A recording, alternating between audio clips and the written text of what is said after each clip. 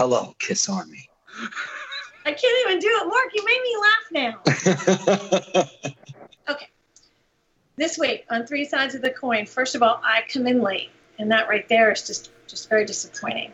Second, we're joined by Ron Albanese on the show, and the tables are turned because he is going to interview us and talk about his new awesome book coming out. So stay tuned. And we learned that Mark can get the groove on. Groove is in the heart. Oh, yeah. Groove is in the heart. Groove is in the heart. This is Three Sides of the Coin, talking all things Kiss. I want to rock and roll all night. You're listening to Three Sides of the Coin.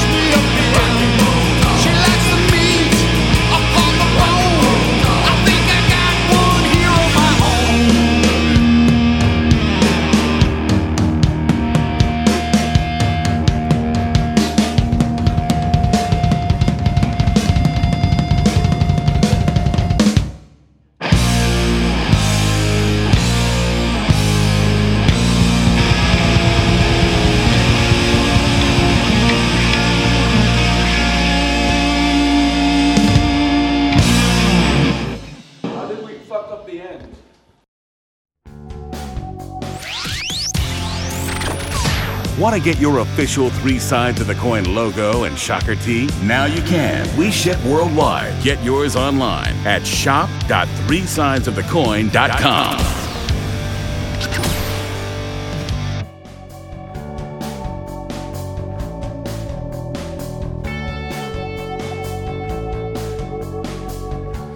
Everybody, welcome back to another episode of 3 Sides of the Coin. I'm one of your, for right now, 3 co-hosts. We're going to have a 4th. She's going to be joining us a little bit later. But I'm Michael Branville. We got Tommy Summers, Mark Cicchini, and that other guy, we'll get to him in a little bit. If you've been a long-time listener, you know who he is. This is like his 4th time here. But how you guys doing? Good. Hey, we got to come up with for those guys who are like, like Alex and stuff, we got to call it the Arquette or something. We have to really dedicate something to Peter Arquette, because I think Peter's, 5, 6 times? He's at least 5 times. There's a couple people that are close on him. Or something. We have to think something. We could create the 3 Sides of the Coin Hall of Fame. We could induct, people into our Hall of Fame. Shouldn't we? But we really should tip our hat to Peter somehow, though, with that. Well, sure. I mean, we'll definitely induct him as, the craziest fan out there who will sleep in the bushes. Porno theater. But if Peter is, by name, the award itself or something should be in the shape of a VHS tape. Yeah. Since we all got our videos from him in the 80s, Yes. There you go. That's good. I like that, Ron. It is. We can induct Dave Stryker as an honorary bootlegger. Totally. Dave Stryker, man. Hey, Dave, I hope you're watching. Dave is one of those cool guys, those Kiss fans from Connecticut that all had Ace Frehley haircuts. There's like 3 or 4 of them, and they all have Ace haircuts from Connecticut. Dave, I hope you're doing good. I'll see you New Year's Eve. So, I was just going to ask Ed to do his part of the show, but Hey-o. Christ, he's just left already. God. So it's all a blur over there. It is all a blur. I mean, I was going to have him read a comment or two, but odds he wasn't even prepared to do that. So, Ron, this is why Tommy's on his last legs with this show. I don't care. He doesn't watch the show, so he'll never know. Just read a comment. Is there anything new in the Kiss world? Hell no. Yeah, you know what? Hold on. Guys, that Peter Criss video. Oh, yeah. Just watched it. Want to tell us about it, Mark? Or Ron? Hold on. Before we get to this, as Mike and what's the other guy's name that's usually, sometimes he's here. Ed or something. I've been bugging those guys for a while now to do an all Peter Criss episode. But it's going to take some work, because I think I'm the only one who kind of knows his solo catalog, at least. I would like to buy a ticket on that. Okay. Nobody got that reference. Did you get that reference, Mark? You got that. Come on. Buy a ticket. That's Ace, Tom Schneider. When he talks about the space shuttle. Oh, yeah. Now I know what you're talking about. But we're talking, all right. Anyway. But anyway, dude, a full Peter Criss episode, I would want to do the catering for that. And that's because catering starts with CAT, of course. But I would be totally into that. This guy's sharp. He is. I don't think we need that other guy who's left. I've wanted to do an all Peter Criss episode because I think it would be kind of revealing. Now, I'm very vocal just because as a drummer, I mean, he was the reason I picked up a set of sticks to begin with. But I'm also honest enough to realize by the end of the Live 2 tour, the guy who was so inspiring when I listened to Kiss Live didn't play like that anymore. And by the reunion tour, it was brutal, And I just found out some stuff recently that maybe I'll share. I have to get some kind of permission to share a little bit about some of the later stuff. Now, I can't go into it now. But anyways, my point is this. Peter, at one time, was really good. And there's a big story there because being I'm a big archivist, if you read a lot of the solo record reviews, or not even so much a lot, but some of them, Peter was the one that the critics liked the most. They thought he's got a good voice. I mean, stuff that we know is Kiss fans, because vocals, were really good, and he had a great sort of vibe, which leads me into what we were just talking about, the video. He sings along to the records, so I think it hides a little bit. But I will tell you, and this is not a rip on him, this is just being honest. Boy, he looks old. He looks really old. Well, how old is he now? Is he like 73 or 4? 75, I think.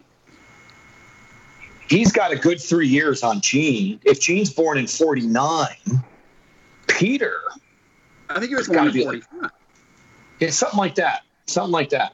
And look, guys, you have because when my friend actually posted it, and it's a silhouette, at least the picture that I saw. So I just went, why is somebody, I thought somebody just put a bunch of pictures up to that song, which is a good song. Isn't it? Was it "Don't You Let Me Down"? Was that the one that? Yeah. I really like that song. That's a good song.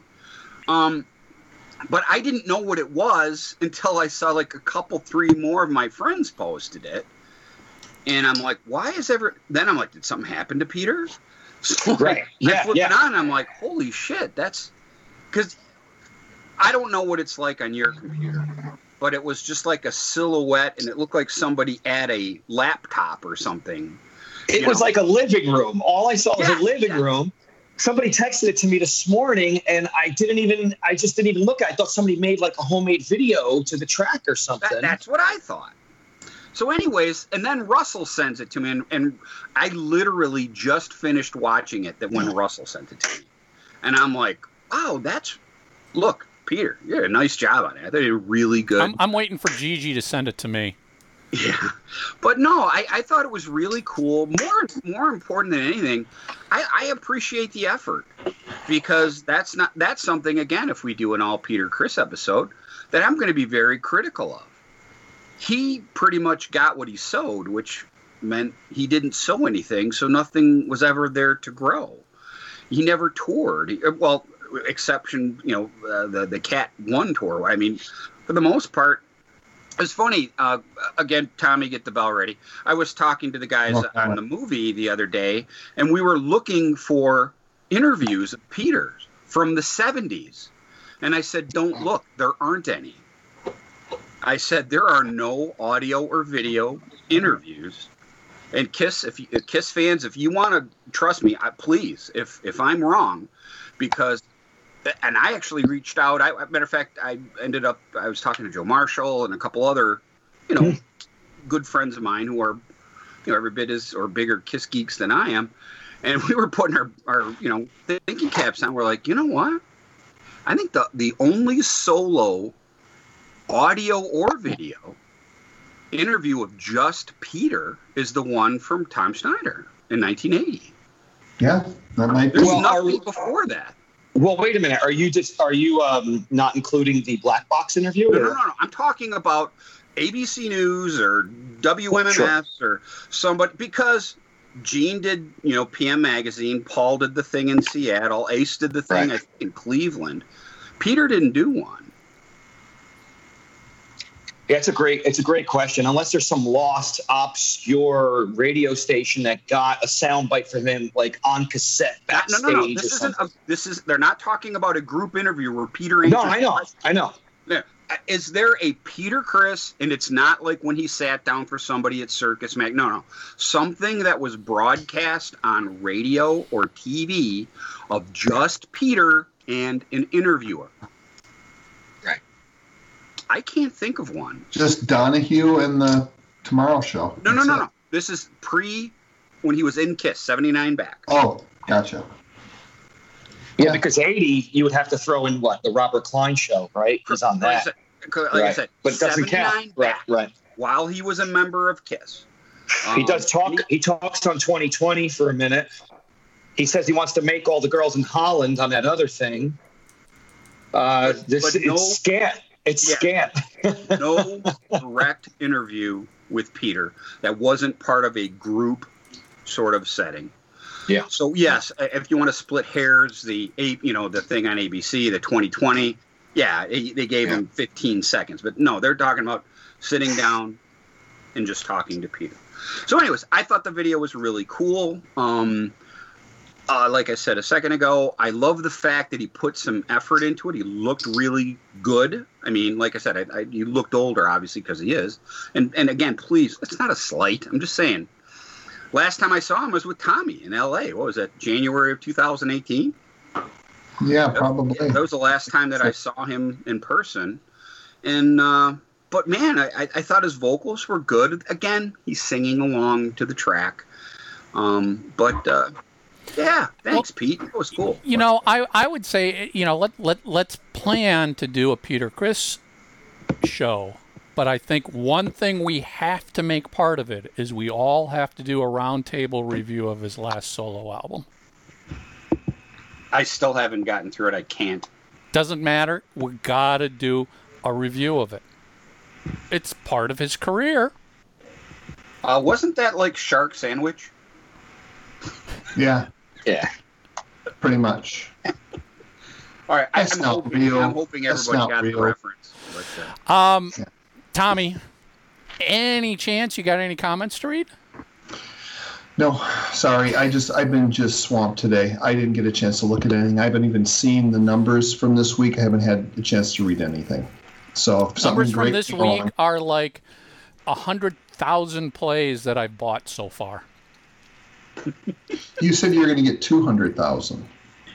I'm going to spend the extra money next week. Oh, okay. by Well, the way, call Mike, Gene. we're coming up to a big milestone here. aren't we? We are fast approaching, probably by the end of this year, 7 million total plays on the show. That's good. I'm trying to find where we can get one of those ginormous plaques that's got 7 discs on it, the world map, all of that sort of stuff. Awesome. I love it. Well, Uncle Gene should do that for us. You want to ask him? No? In a word, no. I'll repeat too much. I found some comments. Do you want to hear some comments on your last episode? Yeah. Yeah. Oh my God, this guy's looking to take Look your at this. job, Tommy. All right, so no, wait. Tommy, I'm also selling houses now. Nice. All right, here we go. Marco Scorda says, fantastic episode. Nico is such a great guy. He must be an Italian. I don't know what gave him that idea. From the start in the 80s until the end of 2001, I was in his KISS fan club. Dude, Nico's episode was great. Vinnie Vincent, no good. When he's talking, I got to talk to Nico. Vinnie Vincent, he ruined KISS. Yeah. Okay, he's a good songwriter, but he can't. I would say to Nico, though, I would say, scusi, Nico, domande, per favore. Vinnie Vincent, scritta buona su Lick It Up disco. Sì, vero, molto importante. See? And I want to see if he agrees with me. All right. Because you know something? Yes. I was just going to say, so first homework question, somebody's got to translate that in your homework answer. Yes. Mark should know that stuff. We have Big Ed and Little Ed. The Eds are multiplying. So going over to John Stromberg.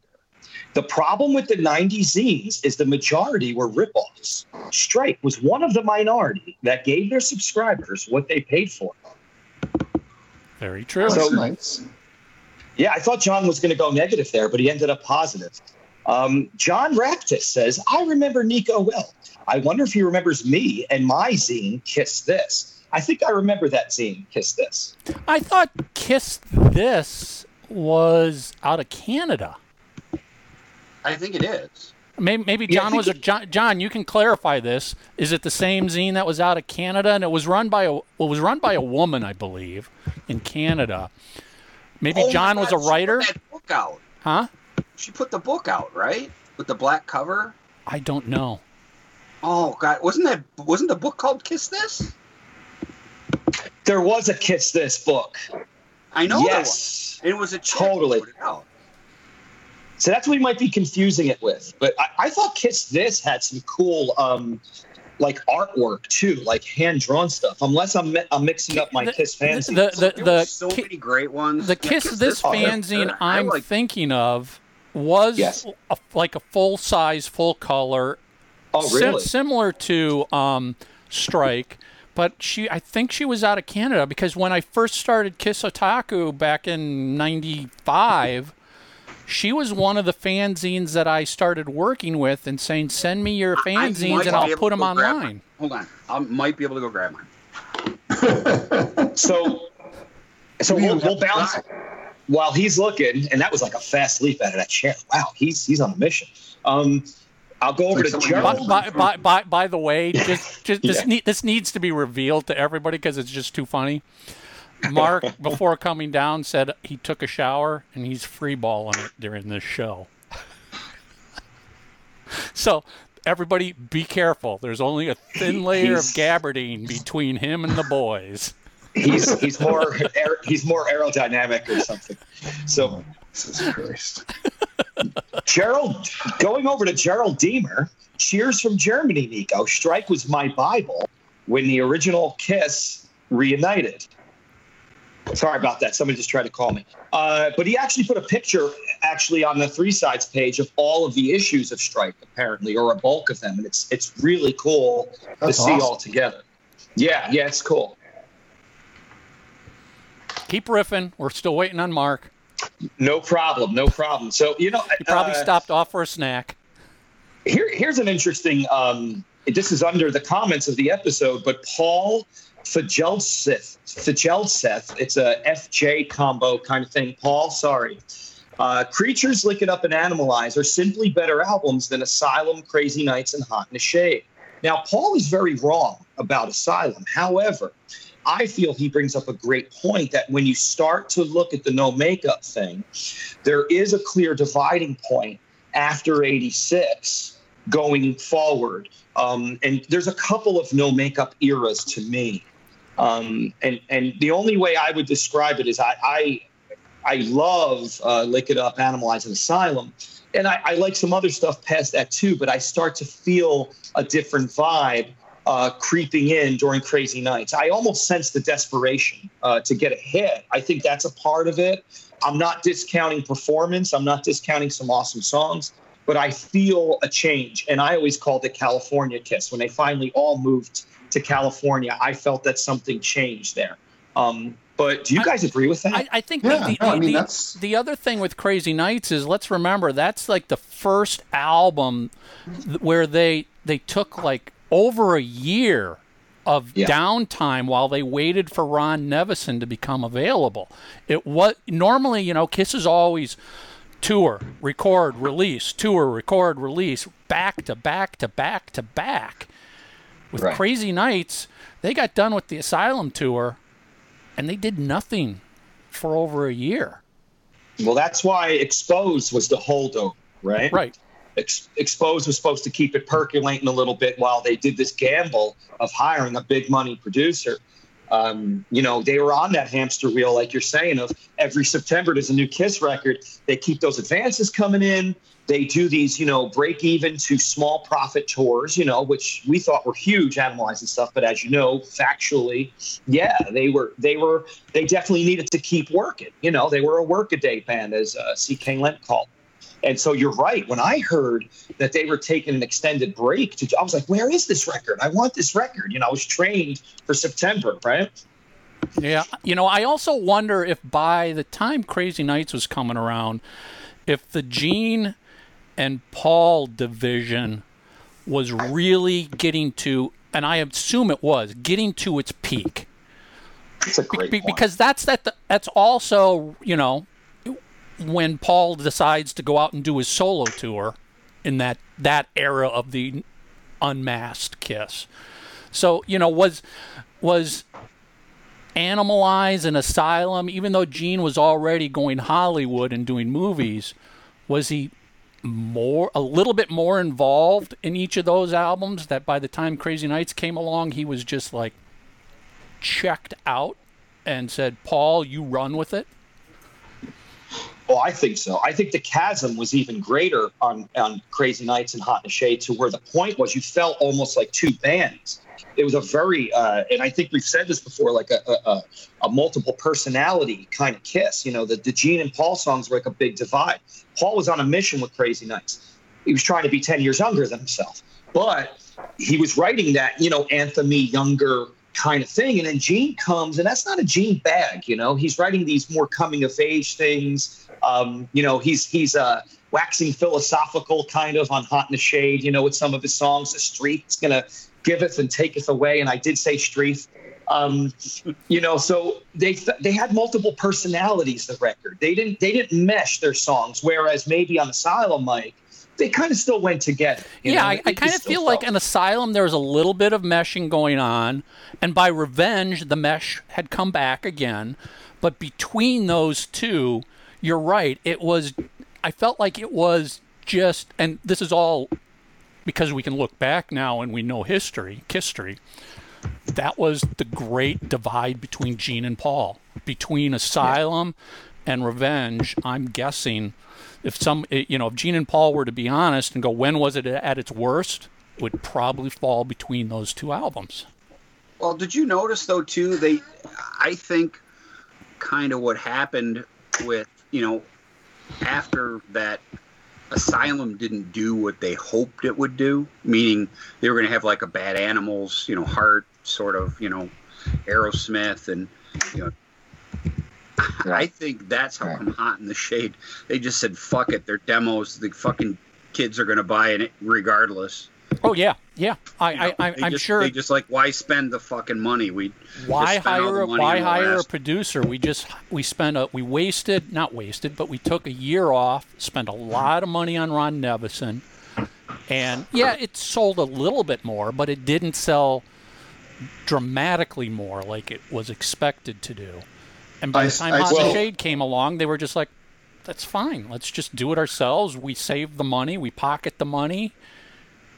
But that's short-sighted. That's really short-sighted. You do not put out a Hot in the Shade against a Pump or a Dr. Feelgood. These guys are spending up-teen millions putting out these slick, major productions. And Gene and Paul are saying, you know what? Like you said, we wasted all this money on Nevison because the recidivism wasn't there.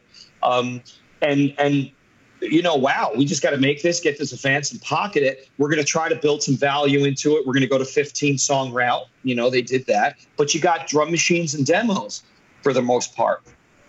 Yeah. That was the second time that didn't work. They thought they were going to get The Wall with Ezra. Yes, totally. They thought they were going to get Heart or Pump with Nevison, or even Ultimate Sin. They thought they were going to get an Ultimate Sin. That's my point. It never happened. So that's how come I'm like, I could see. Put it this way: if I was Gene, and I'm being frugal, well, look, we already tried the major producer thing. We're just Kiss. We're going to sell X amount of records, and that's just what we do. We make our money on the road. I also think they didn't know at the time what they had. They still were looking forward, trying to stay competitive and stay moving with all these other bands, and they didn't realize, I think, what they have until the reunion hit. So there's a piece of that as well. It was almost like they were, to Mark's point. I think what it just all illustrates is that Gene and Paul have to be equally committed to the band, to the recordings, to everything. When they both became equally committed, Revenge, we got what could be argued as an incredible, near-perfect Kiss album. Great look, everything. The whole package was there again. It was like a 1970s Kiss, but it was now in 1992. Everything was working. That's how I felt. By the way, real quick, this was So that's not Kiss yes, This. Mark. I know that book. I've got that, but that's not Kiss This. No, but this is that book I was talking. But this is from Canada too. Is there a name? Yeah. What's the name of the author on that? It's a book. I mean, this is a book. Yeah, but who's the author? Wow. I'm telling you, it was a chick, Vivian. What's her name? Vivian Ferris Singer, I think. Or Vivian Singer Ferris. That could be her. I'm pretty sure it is. I gotta go I gotta go do some Googling and look, but there I can definitely picture. We should ask Greg about this. It's out of London, Ontario, Mount Olympus Enterprises. Let me see what I can find on Google here. Who's that from? Is that Paul signed that? Is that a Paul autograph? Yeah, real quick, I'll show it to you. This is a good book. By the way, the reason I knew where it was is because I'm going to be selling some of my doubles. I have 2 of these. So. And what was the year of issue on that? That's like it's just Revenge Hero. Mid-80s? Oh, really? Mm-hmm. Lots of interviews, lots of photos. Right here again. This is really cool. Making of Revenge. Good stuff. So that looks like that's like a compendium maybe of the fanzines. Here, let me. It's funny because they talk about the Kiss Crazy. Can you guys see this? Wow. Yeah. And again, this is a book, right. A regular. There's Kiss This. That's this fanzine that I'm thinking of. Kiss This fanzine. Yes.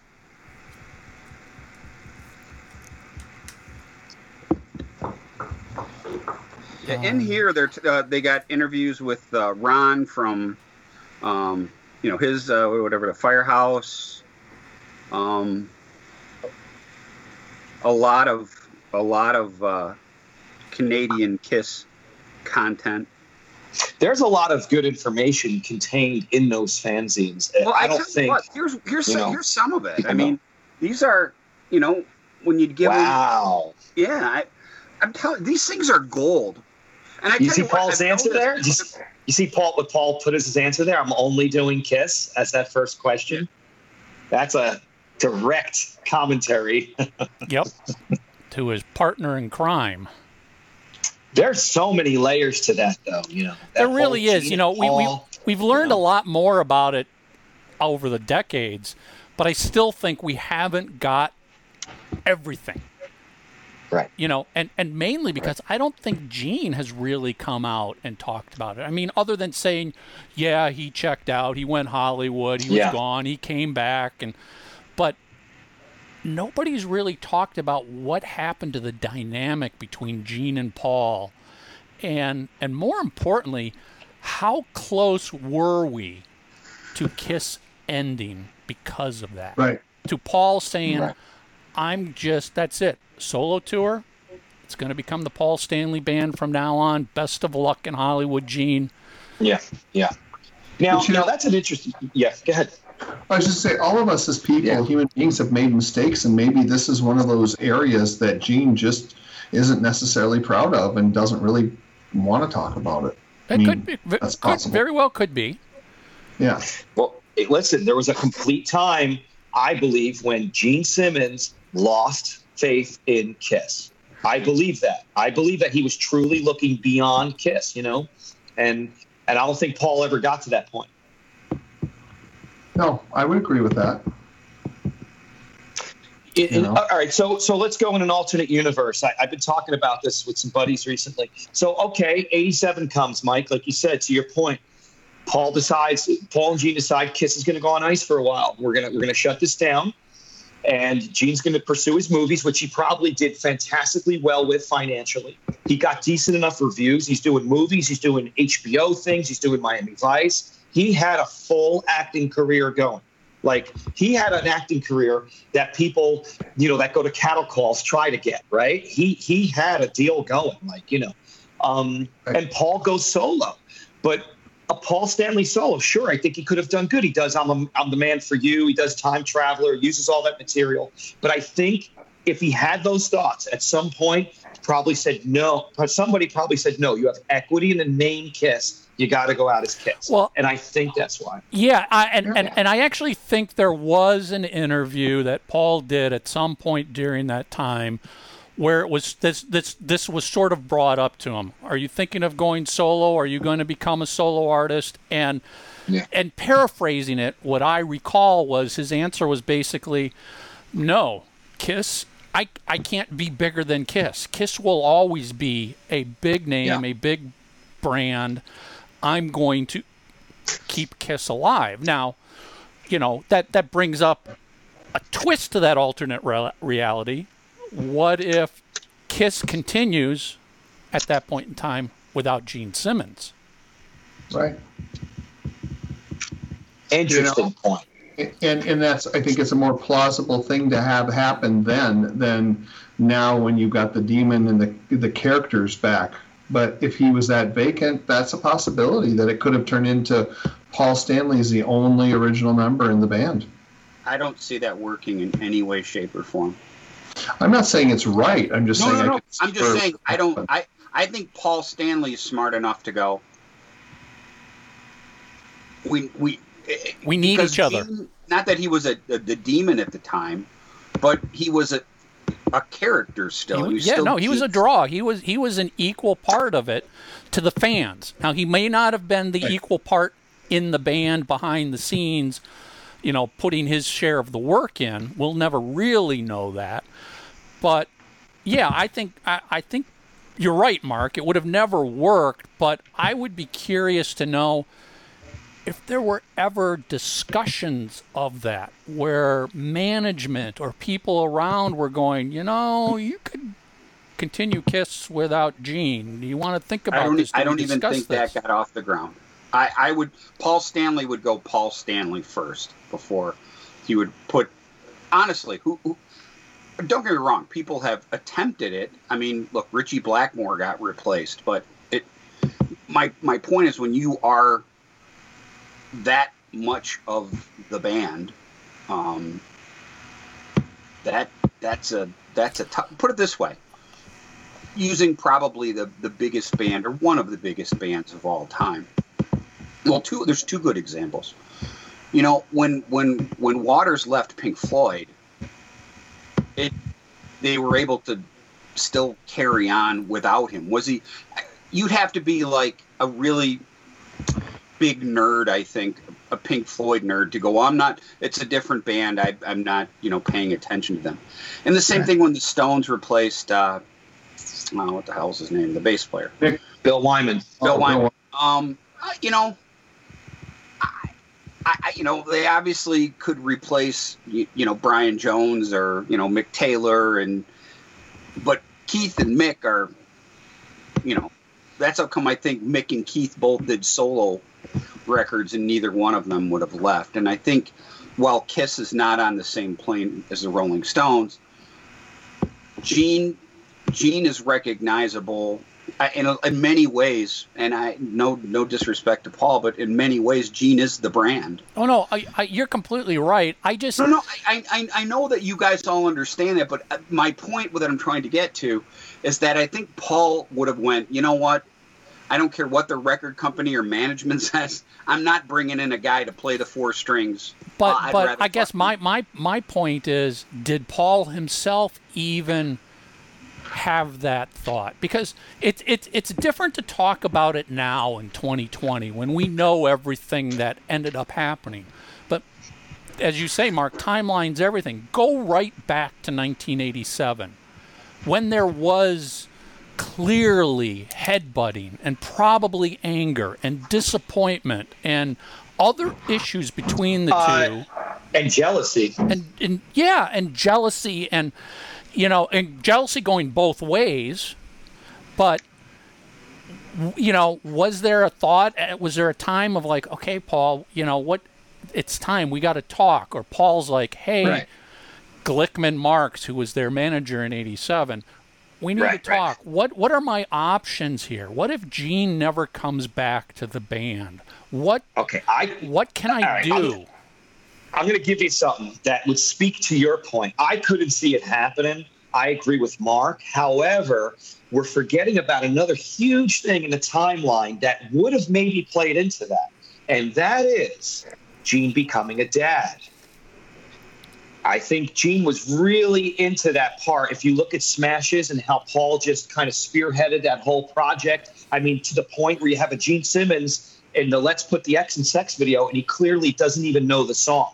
He's literally asleep in that video, too. Like, he doesn't even know what song he's doing. Like, you know, Gene was doing his dad thing, becoming a dad. They were going ahead with Smashes, which was completely a Paul Stanley project.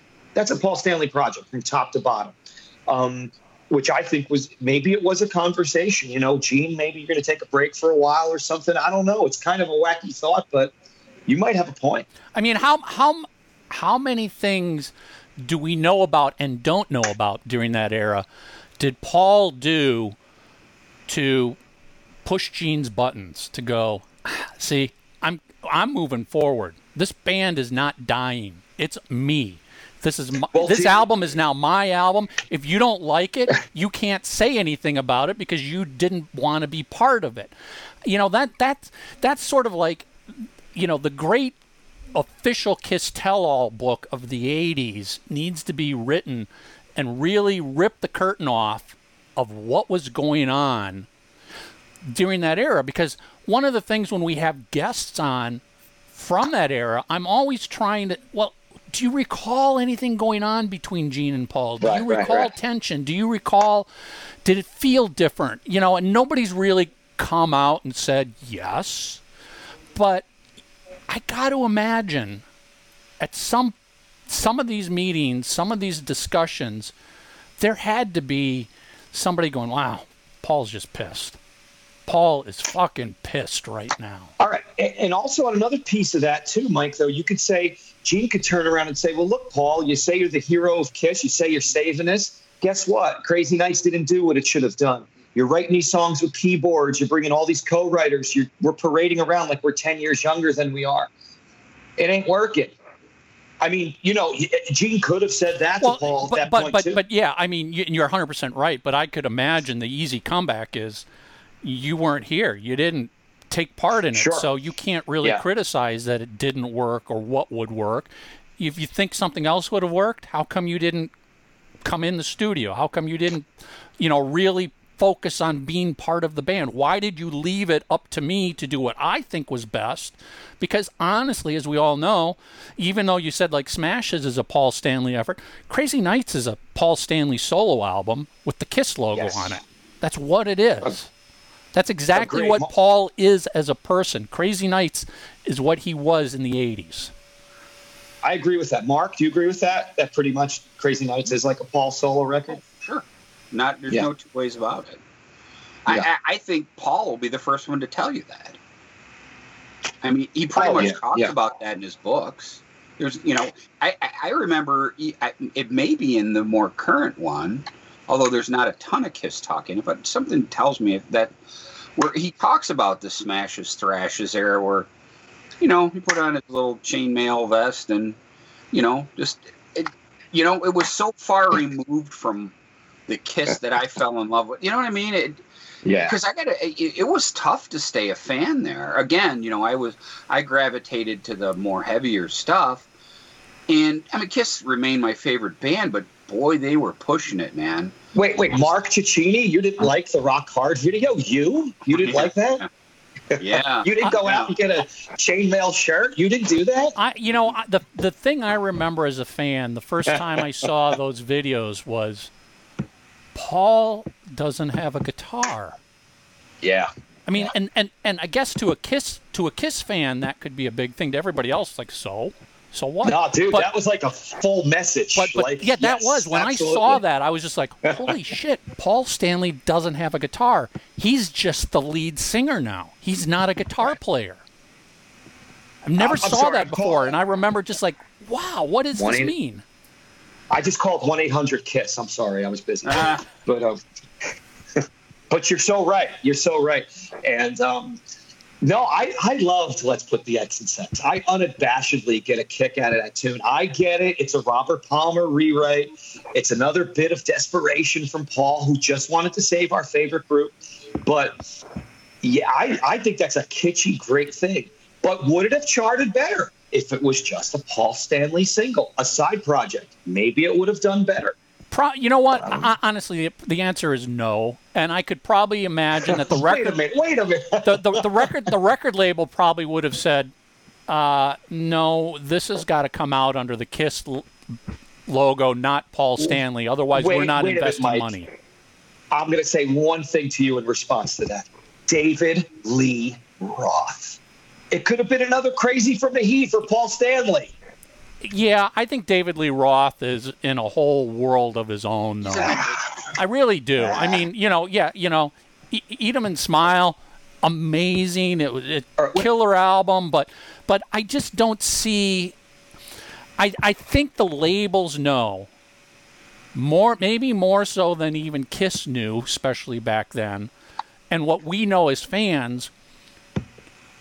Kiss was always going to be the outsider, always going to be the underdog, always be disrespected. Yes. Didn't have the machine behind them like Aerosmith did. And the band members are seen as not real musicians, not credible songwriters, and therefore the strength is the logo. I mean, as a branding, marketing person, you're going the Paul Stanley logo, the Kiss logo. If I'm going to invest $10 million in releasing a product, what logo do I want on to help me recoup that $10 million? Kiss. It's going to be the Kiss logo. We'll give you a solo album as a thank you. You can go off because they had contracts during the 80s. They had Gene and Saul, there were provisions to do a solo album. Yes. And Sorry, I'm so excited. I'm pretty sure, in the most part, that was just the label saying, "Yeah, we'll give you guys each a solo album because we're going to make so much other money over here that if we spend if we lose a couple million on your solo albums to keep you happy, it's an investment that pays off." Well, let me ask you guys that too, because there's a lot of vanity project provisions in those old school contracts. You know what I mean? Like, and the more you learn about some of our favorite bands, you find out that a lot of them had those little clauses. Do you guys know for sure? Like, what was the language of that? Like, were those officially in the contract, or were those options that could be explored?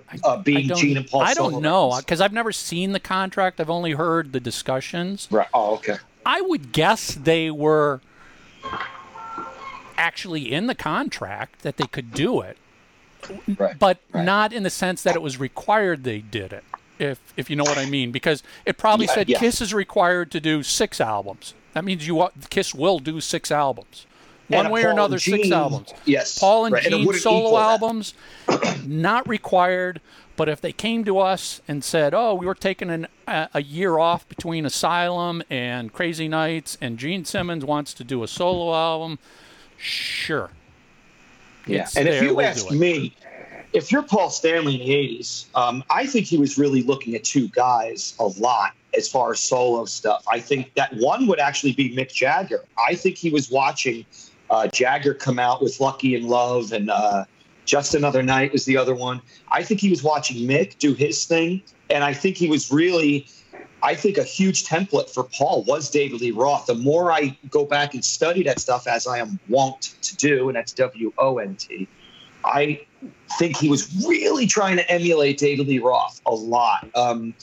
And, because he became Party Paul, right? Like around Lick It Up comes out, they toured Europe. And they're doing like these serious musical interviews, because Lick It Up was a real big hit musically in Europe. Kerrang was like really into that new sound. It almost fit in with the new wave of British heavy metal, Lick It Up. And then like halfway through that tour, if you watch the interviews like Entertainment Tonight and stuff, Paul starts evolving into Party Paul, where he's becoming like the full peacock he became by Animalize and Asylum.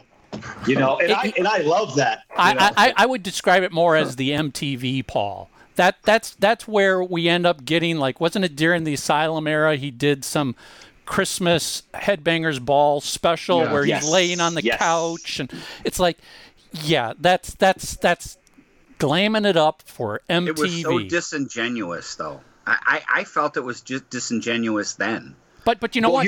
The Kiss Exposed video was right in that wheelhouse too, because I remember watching it and going, well, there's a lot of cool stuff here, but oh my God, are they just layering on the frickin' syrup and sugar in this thing? It's just fake. I'm on record saying I did, much like Kiss Meets the Fan of the Park, bum me out. Sorry, Ron. Although I want to read your book. You're going to have to wait 5 years, Mark. Well, kidding aside, that was the first time I was disappointed. And this is probably about the 20th time I was disappointed when I got the home video. Because I thought it was going to be, like a regular kind of documentary thing. And it was quickly. I'm like, I wanted to cry. Wait, whoa! You expected like a legitimate, serious documentary from Kiss in the summer of 1986? Not so much a serious documentary, but more so taking my favorite band seriously. If that makes sense. All right. What about too stupid? I'll tell you what. All right, I'll give you a great analogy. What is the Will Ferrell movie where what's the Ron Burgundy? Ron Burgundy. I absolutely that Anchor. What was that, Anchorman? Yeah. Because I thought it was funny, but the guy who played the news guy or the sports guy was too stupid. So it kind of ruined the movie for me that they made the character too dumb. Yep. Like, I get it. You're beating me over the head with the slapstick, but you don't have to. Make the character a little bit smarter. It would have made the movie better. I mean, overall, I enjoyed it. Tommy, when you show houses, do you ever go in and say it's kind of like a Chamber of Horrors meets? Actually, it's funny you say that, and we talk about the odd room is the kill room. But guys, excuse me. Hillary and Linda changed places. But that's just it. It was too stupid. I'm with you on that, Mark. It crossed the Stanley line. workout. You're insulting my intelligence.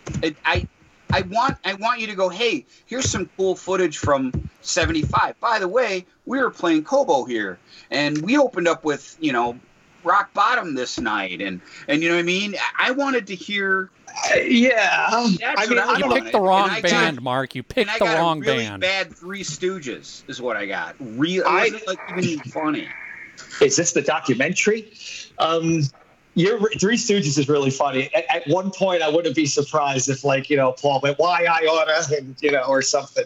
You have a good point there, but I bought into the farce of Kiss completely in the '80s. I love it. That's okay, though. Yeah, they were farcical, and I think the writing in Exposed is really good. I think it's got some really good humor in there.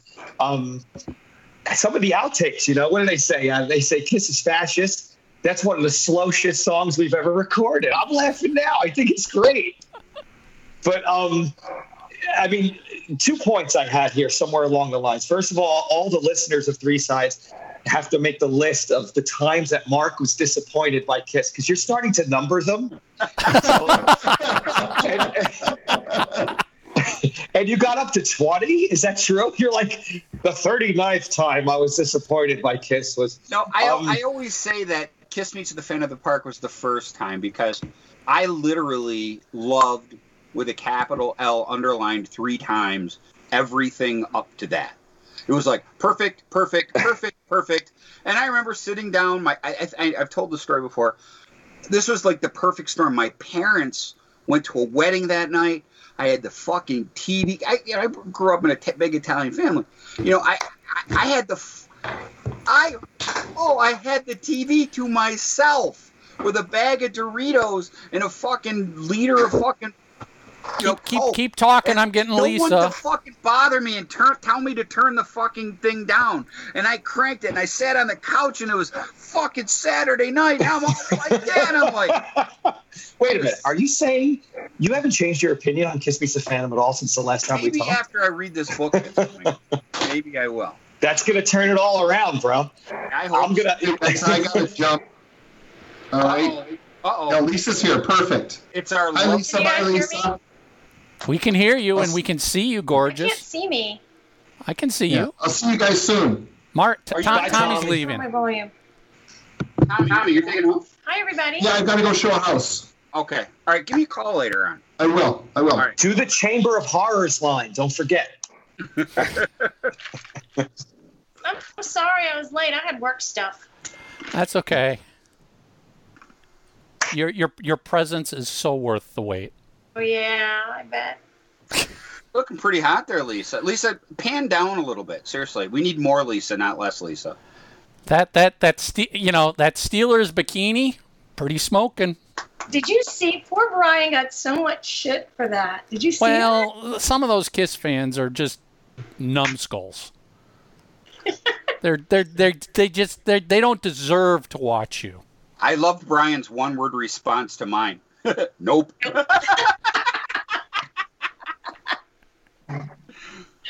Anyways. All right, where were we? That's a great. Oh, hi, Lisa. Hi, I'm Ron. This guy. Hi, Ron. Hey there. That's a killer. That Marshall in the middle. It's like not a mini, but it's not quite like a full-size Marshall. This one here? Right there. The gray one. Yeah. Mr. Marshall. Yes, that's awesome. Yeah, that's Brian's stuff. That's all my husband's stuff. His guitar. He doesn't have any. And his name is Marshall, actually, right? Because I could see on the amps there. Yeah. But I wish. We'd be rolling. We wouldn't be having this unfinished basement with crap in the thing over there. And a toilet above you. He covered up Bruce's strap. How dare it. There's like I see two keyboards, right? There's like an extra emergency keyboard against the wall or something. Yeah, and none of us play. So there's that. Yeah, he has his Yankee. I don't know if you can see it. He has his Yankee stuff. See it right there?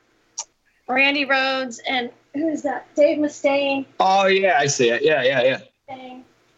And all his guitars are over there in the corner. He doesn't have them out right now. So, yeah. He plays. Awesome. But none of us play keyboard, which I think is interesting, but whatever. Okay, so what did I miss? Well, you're running the show now. Are you ready to start? I'm not running the show. Oh, no. That's no. Yeah. No. Yeah. Well, you know what, Ron? Should we Yes. spend a little bit of time doing what we wanted to do on this episode? Sure. Why Not that the initial discussion wasn't fun, but we had just so everybody knows, we have a topic in mind, and it was nothing to do with what we talked about, even though that was a great discussion. Right. Absolutely. So I think we should. So, Lisa, the original topic here was the three of us are the guests on the show, and Ron is the host and the interviewer. Ooh, I like that. Yeah, I'm doing like a takeover here. Have at it. And I want to get to the bottom of everything right now. So, yeah, all right. So this is episode number what? Like roughly, Mike? What is it again? 390, I think. Something like that. Wow. And, one of the questions I would always think of, like when I see podcasts like this and how successful they are, and now you're getting up in the multi-hundreds and episodes and everything, I really am always fascinated with how any of you, and this is open to anybody or all, how you got better at broadcasting and or interviewing, things like that move a podcast along. That implies we've gotten better. Well, I think there's ways you probably would think of, maybe in terms of timing, It's hard to do these things. As you know, you mentioned Zoom things with your kids. A lot of times in this video thing, people end up talking over each other. Like, you don't want to, but it happens. Yeah. Timing becomes an issue. So speaking for me, my response to that is, it's not so much that I think or am even striving to become a better broadcaster or better quality.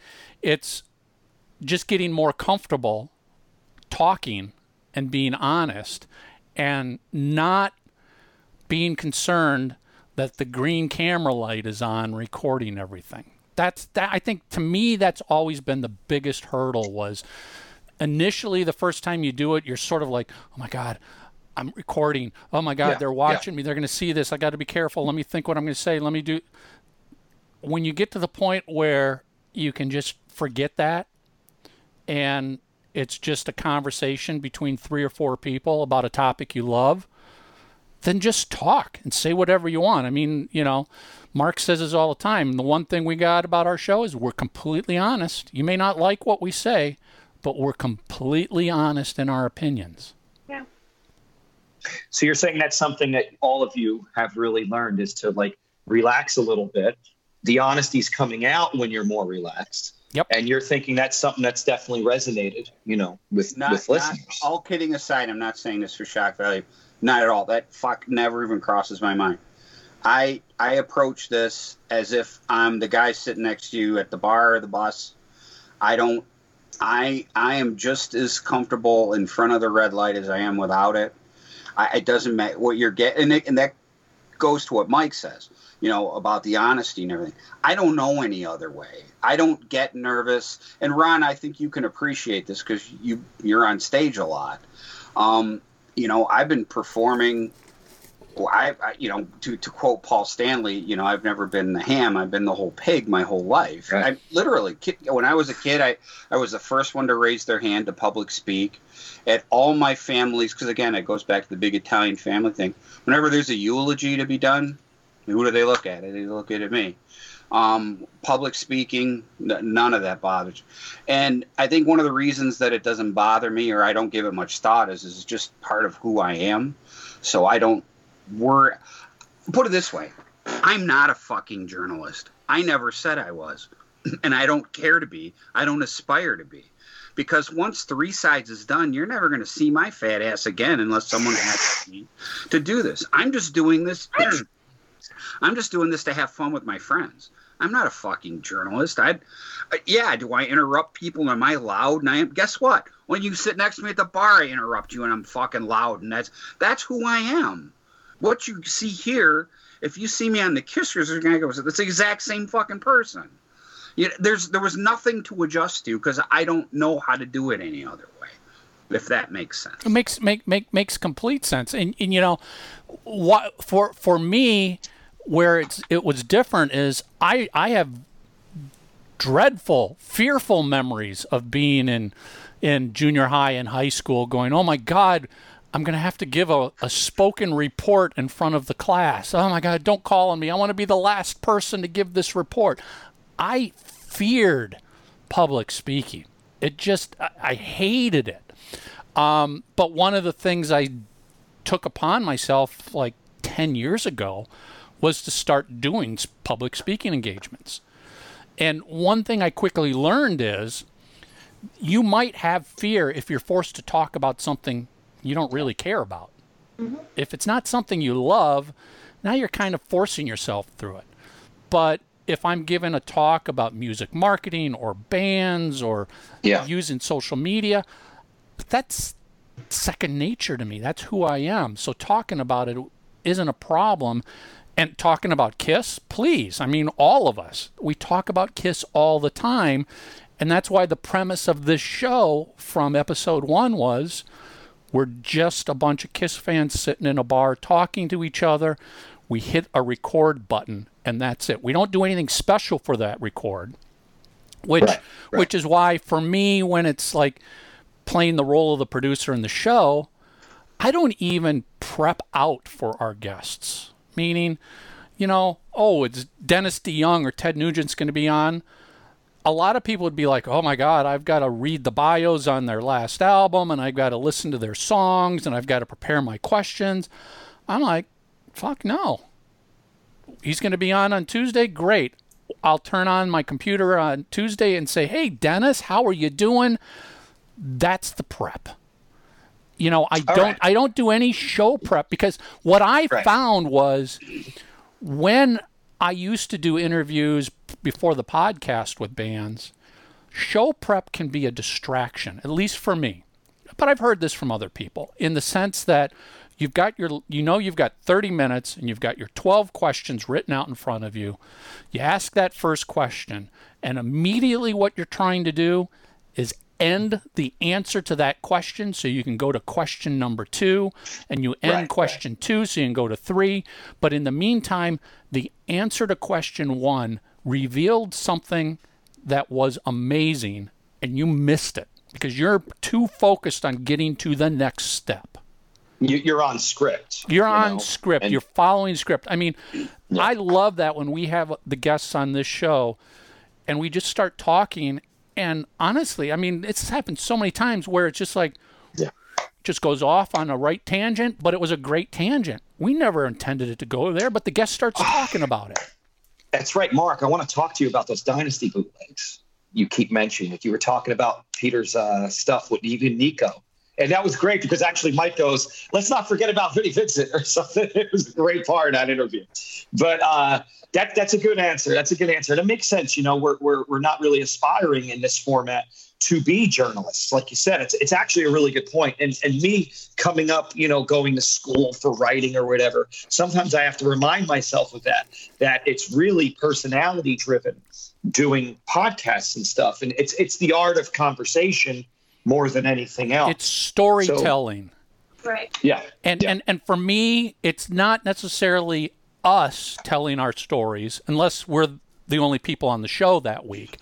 But I want the stories from the guest. And that's why when you get guests like Ted Nugent or Dennis DeYoung, who just didn't need anything more than a go, and they talked for 2 hours, that to me is incredible. Sit back and let them share their stories, because at the end of that interview, we've captured one or two little nuggets of history that will forever be documented.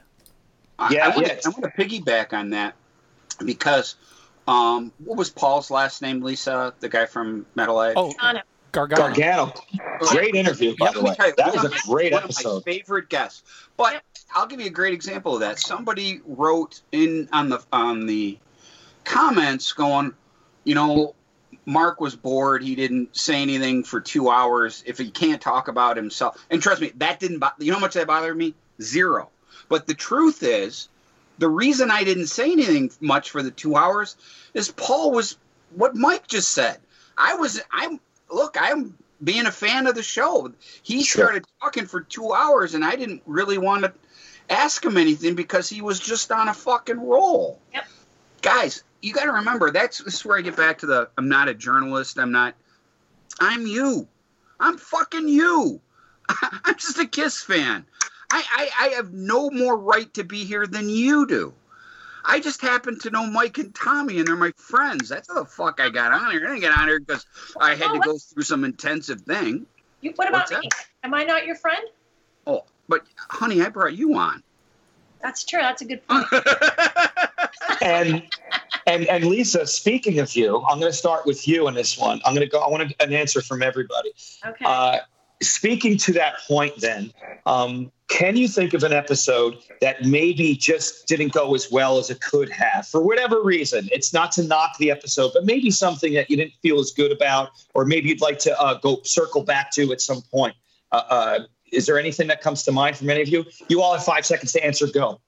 Not any of them that I was on, but that doesn't necessarily mean that it didn't happen on episodes I was not on. Because usually I'm on when there's no guest. So did you ever hear one, Lisa, that you said, is there anything that comes from? Shut up, Michael. But it's true, right? That's not true. I just didn't listen to the most recent one. You can admit it. I don't listen to us. I don't listen to them all the time. I'm trying to think. Okay, you have to come back to me while I think. Move on. All right, Mark, you're on. Just so I understand the question one more time, please. My thought, Mark, was maybe there was an episode that maybe didn't go as well for whatever reason. Because that's important. Yes, because, yes, it is. Again, this is the part about being the Midwestern Detroit construction worker guy.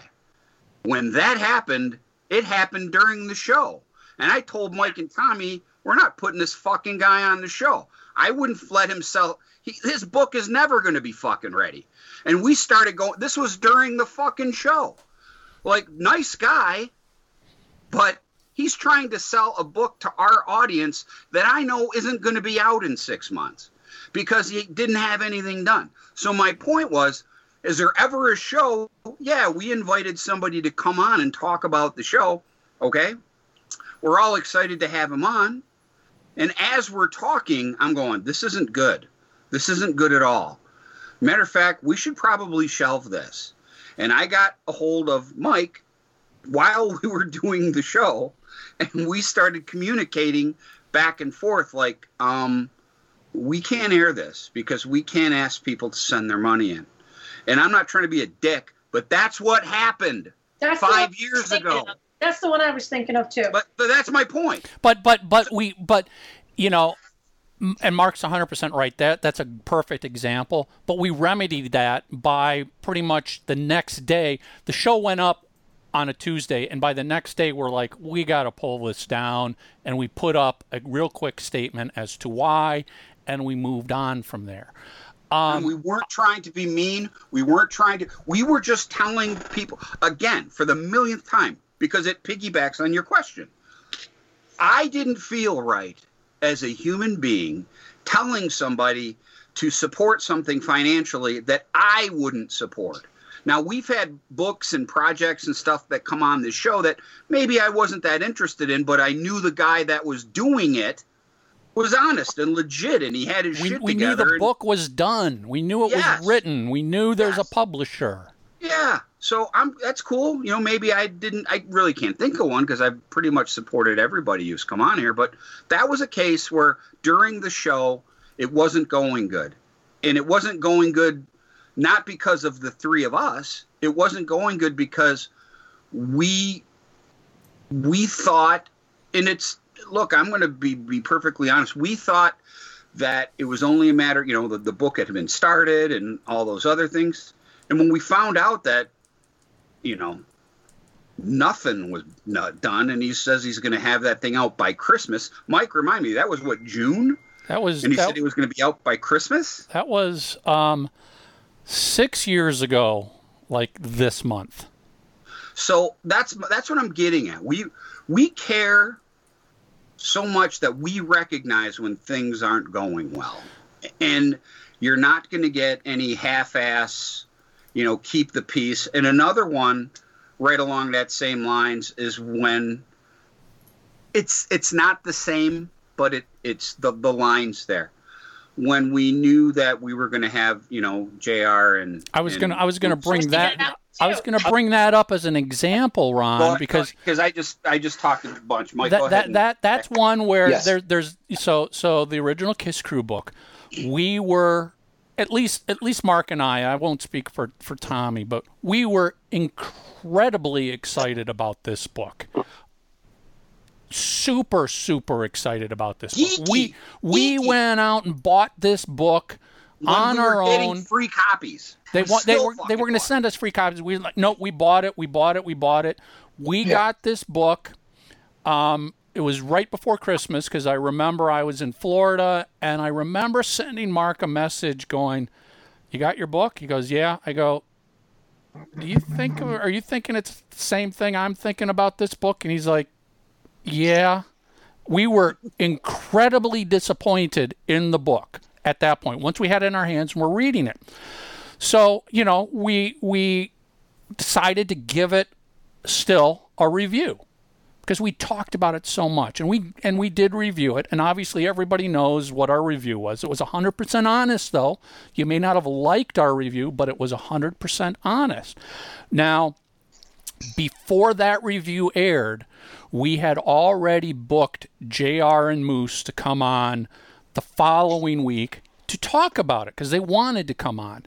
So I knew what this review was going to be like after we recorded it. So I sent JR a private message saying, hey, I'm just giving you the heads up. The review is going to drop and you're probably not going to like the review. I will understand if you don't want to come on to the show. You're more than welcome to come on and talk about it. We'll discuss the book and everything else, but I just want you to be aware. I'm not looking to blindside you when you show up. And he's like, I appreciate that. We still want to come on. We still want to talk about it. And then the JR Moose episode happened. So were we disappointed in those episodes? No, but we recognized that we had the authors coming on after we gave a bad review, and it's probably the proper thing to say, you're not going to like this. And it's your decision, total respect, yes or no, whatever you want. We're not going to go off on you if you decide to cancel. I'm just letting you know. And to JR's credit, he's like, no, that's fine. If you don't like it, I'm still willing to come on and talk about it. He didn't back down. And I will tell you what, we all three of us, Tommy, Michael, and I, all three of us repeatedly, though, said buy the book. Go buy it. Decide for yourself. We didn't like it, but we probably like chocolate ice cream and you like strawberry ice cream. That's my whole point. We did everything in our power to help our guests sell their book because this is just our opinion. And I'm going to go a little deeper into that story just because, why we're talking about this kind of stuff. I'll never forget, and it's not even worth naming, but another podcast host went into the Talk at the time Facebook page and laid some smackdown on the three of us with this. He said, we would never disrespect you for, on our Facebook page, because he wanted an interview. We would never disrespect you. And I'm thinking to myself, look, I don't watch your show. I don't fucking know who you are personally. And I still don't, and I don't care. But what a suck ass. Are we supposed to, because we're in a KISS podcast, supposed to tell you every single KISS thing is great and go out and buy it? That's not why I'm here. Dude, you got a great 100% truthful fucking how I feel about something. And if you think I'm a dumb bunny, I don't care. A dumb bunny. I don't care. I'm just here to share my passion. Oh, I got to write that one down. I felt your attitude was more punk rock than dumb bunny, but I'll accept that. Is that a cartoon character?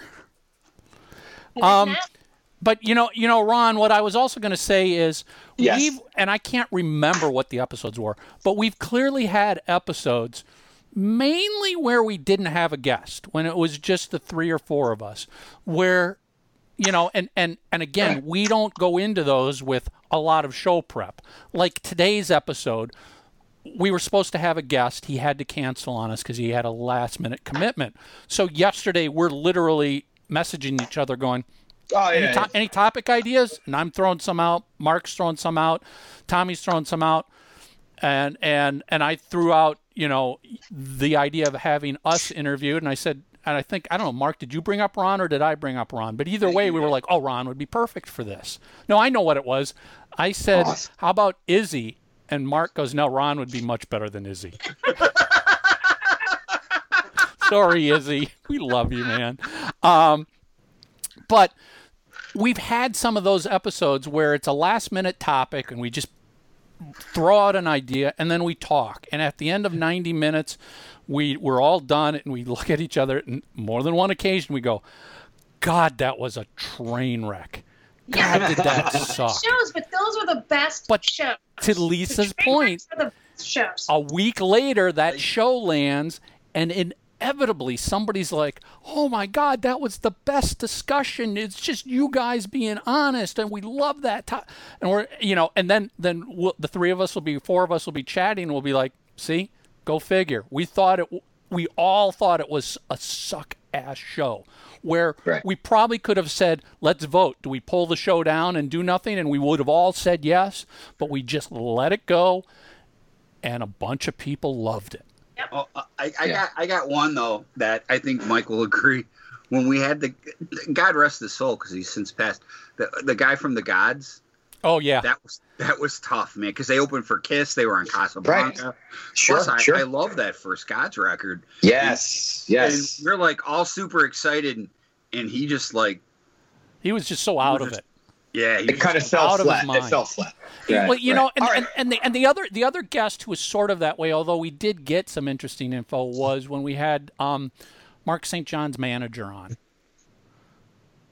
You know, it was rare to find somebody who could talk about Mark St. John, but this guy was just like all over the place. You know, it was just impossible to get him to focus and talk clearly and everything else. And you know, I suppose if this was a real professional show, the producer would have said, let's bail, let's cut, let's jump out of this and say, no, it's just like, let's let it go.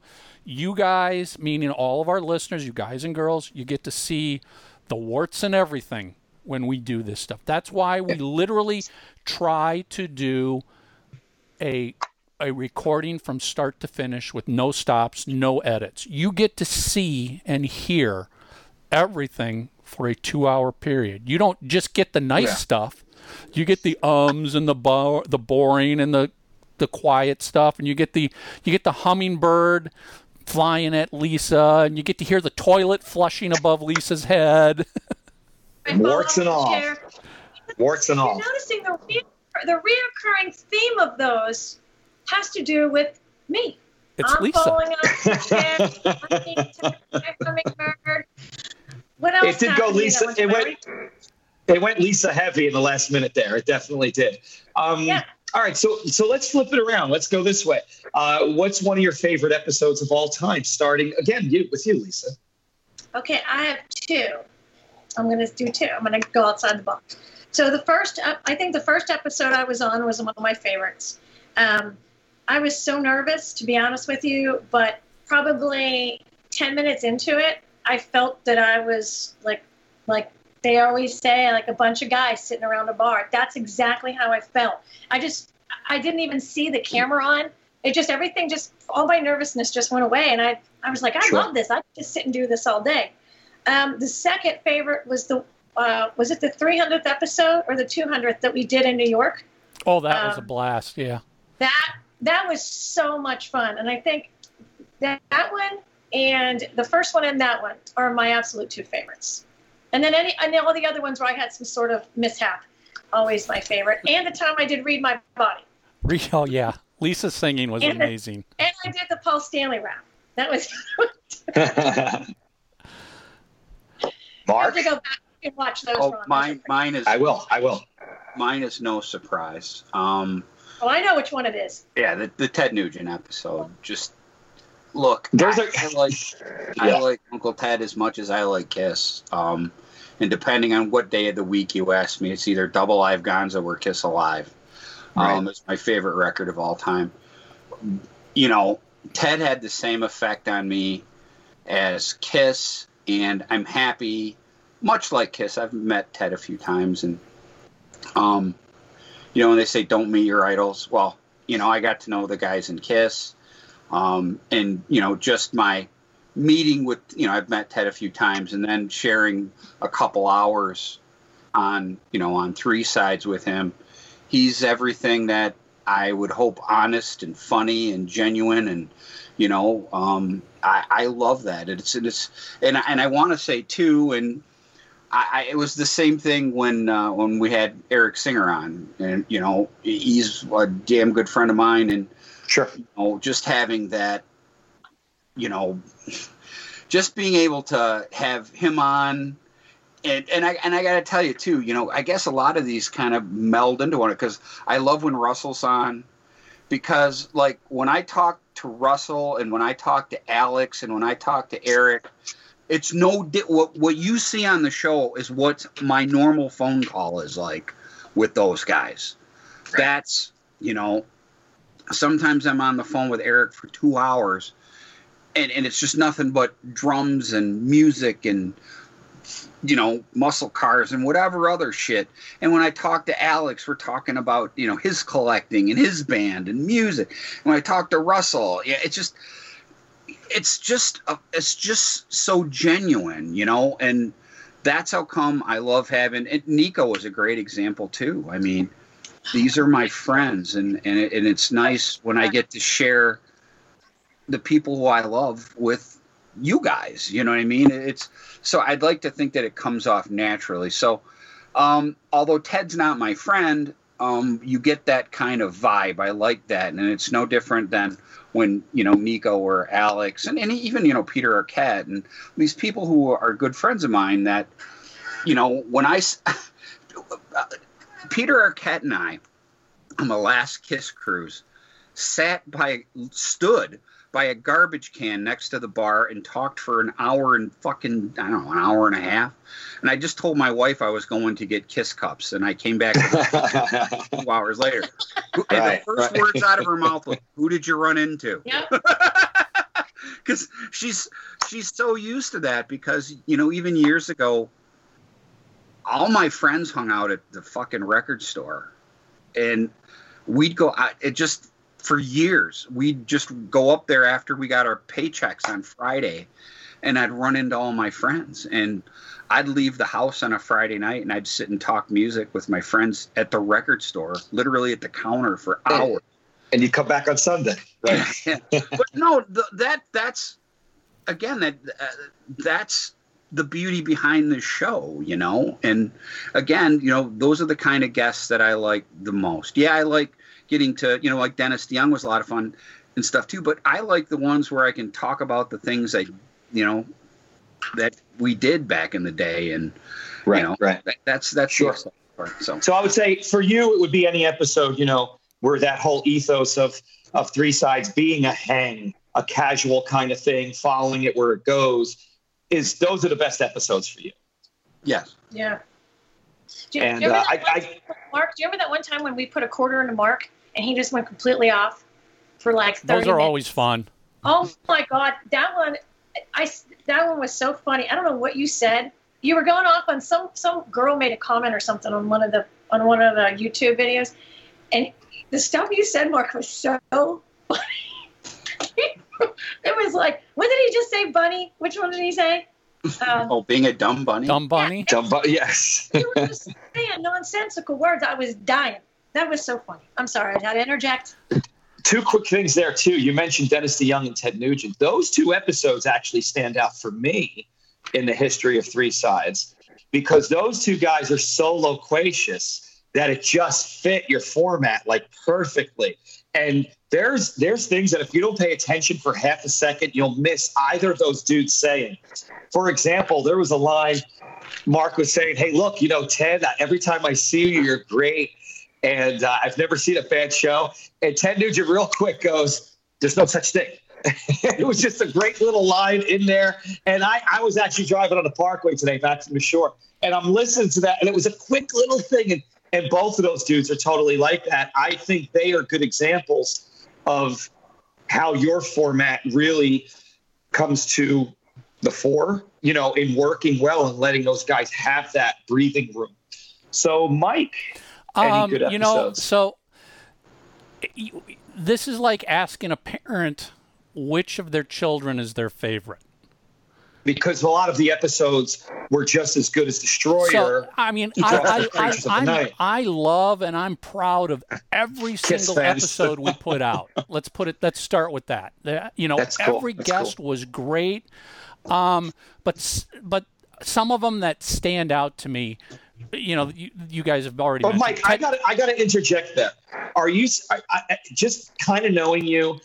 Would it be something that you're saying every episode is also great? Because I think you're kind of impressed with the fact that you guys have put this together, and I don't mean to put words in your mouth, that you've created this forum, you know, you guys, you know, and is that something to do with it? Like that? Yeah. Because, you know, for me, it's all about learning something more about our favorite band. Even if we have to talk for 2 hours and we walk away with 10 seconds of something that we didn't know before, or we walk away with, that was such an incredible story you just shared. Your storytelling. And, you know, we're documenting that to live forever on the internet. So if Lisa, was that Marshall? Was that Marshall that just walked by? Or yes, they said your name must be Marshall because you have so many Marshalls. You can come and say hi. Not enough. You can come and say hi. Tonight he's going to be ripping off all those nameplates. I'll say Smitty on it next. I actually, Hey, Brian. I went almost 4 miles, some kind of. But I just sold 2 spawns. I had a spawn tap stack and another spawn, so I got to replace those. So I gotta get something else. Hey, Brian, just to add a little fun to the show, can you go upstairs and flush the toilet? That's my son went up the stairs. That's probably what he's going to do. Well, that was the other part of the pipe is like literally right above my head. So right in the middle. This show, we always talk about stuff over you guys' head. Like Mark is in the basement, he has his air ducts, and you have your pipes. And I don't know what's above Mike, but it's got to be interesting. No, I've just got a normal ceiling. I don't have plumbing. Dark. Hear it? Someone just flushed the toilet. But back to your question, Ron. A couple of specifics. Yes. Ted Nugent and Dennis DeYoung, absolutely great, because they were perfect examples of 2 guests who have great experience sharing stories and doing interviews that we could just sit back, open the starting gate, and they just ran. They didn't need guidance. They didn't need prodding. They didn't need anything. Right. They just knew where to go. And they had great sense of humors. Amazing. So they were great. But let's see, who else? Nobody said Gene Simmons? It's Gene. Nothing new there. Michael James Jackson. Yeah. Because that was like a holy grail that every Kiss fan thought was never going to happen. Not that it was never going to happen on 3 sides, that he was just never going to surface again and do an interview. That was a big surprise, right? In the fan world. That was incredible that we got Michael James Jackson. The other one I thought was really kind of cool was when we had Danny Goldberg on. Yeah. Because I like that. That's a good nuts and bolts kind of episode. Because he you know, I knew who Danny Goldberg was, big record executive, Mercury Records, everything else. But all of a sudden, he's talking about how he basically was there pushing Kiss to take the makeup off, and he was pushing Kiss to put the makeup back on. And I was just like, whoa, this has never been revealed as part of the Kisstory timeline.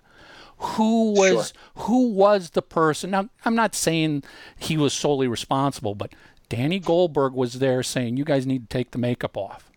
And Danny Goldberg was there saying it's time to do a reunion and put it back on. Sure. And that Danny even was sort of pseudo manager during the Lick It Up era. Something that never knew. I agree.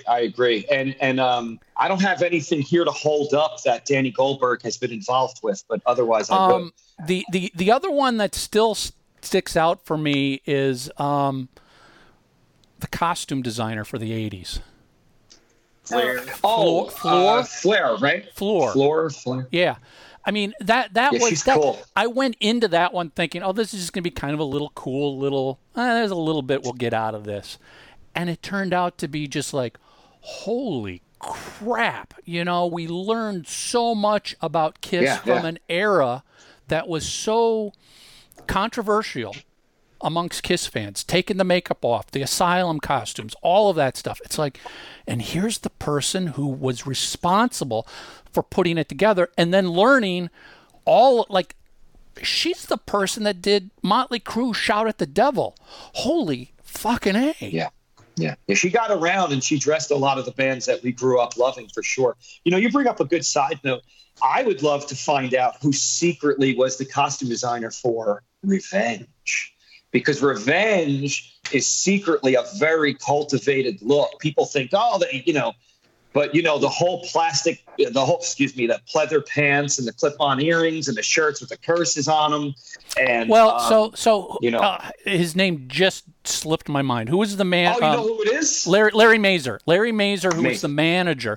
Maybe it's time to get him to come back on, because he was a guest very early in the show, and again, he's somebody who falls into that era where you didn't really know a lot about what was going on behind the scenes with Kiss. Let's be honest, as great as an album as Revenge is, it was in the wrong time. Things were dying for rock and roll at that point in time. So, but I do recall Larry saying stuff like, I told him, you've got to get mean, you got to look rough. I told them they have to do this stuff, and he was pushing for a lot of what, as fans, we ended up loving about Revenge. You bring up another good point too, and Mark, I would have to ask you in your archives, do you have the actual mailer? Remember they did that mailer around Hot in the Shade? They did a reach out, right? They did like a mini kind of focus group thing saying, what would you want from Kiss? They did some kind of survey of some type around that time. God, I vaguely remember that. Polygram did that to find out, what's going on with Kiss. How do we jumpstart this, And I believe, if I'm not confusing all this, I'm sure one of the listeners will know for sure, that one of the big results was we want to hear a Gene single, or we want more Gene back, which also was one of the things that kind of propelled Gene, turning into like Unholy Gene again or something like that. So, I think there was a mail, like a postcard or something. I vaguely remember. I may have one. I'd have to look in my boxes. Yeah. Hey, before I want to turn the tables a little bit, just because I'm interested. This is off topic for Kiss, but Ron, what's this RATT thing you're doing? Because I love that. Thanks, dude. Thanks. You know what? I'm secretly a huge RATT fan. It's never a band I go to right away if people ask me or something, but I've always really liked them. I think they could have been a lot more too. I think Out of the Cellar, with better lyrics, I think it could have been a really big classic rock album. Oh, I love them. Yeah. And it's as everyone here knows, I'm not a hair metal. I get upset when they get thrown into hair metal, because they're not. They're great. They're great hard rock. There was a lot more going on there under the hood, right? The whole dual guitar stuff. Songwriting, guitar playing. Watts is a great drummer. Totally. Anyways, let's hear about what's going on with you and RATT. What's that? So what happened was, in talking with some pals, we started talking, and I'm like, I could do a Stephen Pearcy voice. And my friend Mike said, "Oh, could you?" So I said, "Mamadi, mama, yeah, I can." So he kind of put me to the test. We talked about what song to do. I picked Lay It Down because I think it's an ultimate RATT song. I think it has all the elements of RATT in one little concise package. It's a great tune. It's a great riff. It's a great hook, great production, great drumming. I mean, that drum pattern, nobody else played that throughout the 80s on any single. I mean, it's just such a different kind of song. That bridge has a real cool little thing going on. And I think it's prime Stephen Pearcy. And so we went and recorded it really fast. We put it together. Michael Bruce was a guy who put together another guitar guy, a bass player he works in. And then we had the whole thing mastered actually by Bruno Ravel of Danger's Danger, who does a lot of that stuff today. And it sounds fantastic. We got the guitar tone. I tried to be Pearcy as much as possible. Then we did the video, where I'm doing the Lay It Down, moves and stuff. And luckily, a lot of people liked it. So it was a lot of fun. I was really happy. They're going to be on the Kiss cruise. Dude, when I saw that, I was like, whoa. And I don't know if you saw that, because Alex is like, Ron, are you going to go? And I'll tell you, that just got me so excited. I don't know, man. I kind of would love to be on that cruise. Yeah, my bands, we opened up for when he did his solo stuff. And did you? Yeah, he's that. And here's something too. I'm a voracious reader. I love rock bios, and I've read tons, even by bands that an artist I'm not even really a fan of. Sure. The Chuck Negron one, the guy from Three Dog Night, was one of the best ever. That book's insane great. So I've taken chances on books. Again, I like RATT a lot. They're one of my favorite 80s hard rock bands because for everything you just said. They're just the great tones, the cool drumming, the great choruses. Those records are fantastic. I'm going to tell you though, Stephen Pearcy's book was fucking awesome. Yeah, it's pretty cool.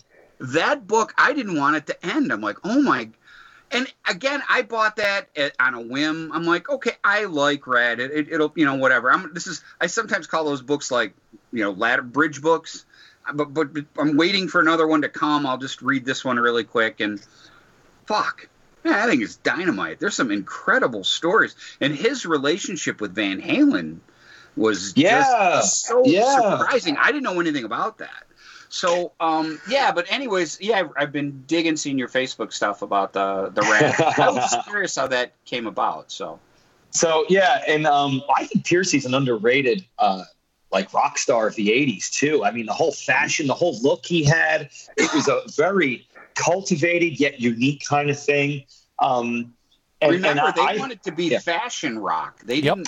They didn't want to be the black leather, and they wanted to be fashionable. I mean, I think that Mike, isn't that what he said? I was going to bring that up. That they've got the heavy hard rock sound, but they've got a very fashionable, pretty look to themselves. You could almost sit here and go, are they responsible for the Kiss Asylum look? Was the fashion rock trend that RATT started what led to Ozzy's Ultimate Sin look and the Asylum tour look? It could be because it wasn't all out glam. It wasn't. They weren't.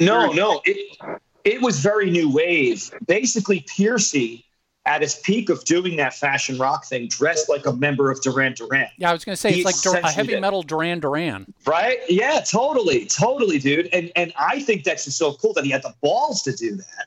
I mean, that's a really big kind of crossover thing. I love RATT's music, and I've been a fan of RATT since they started.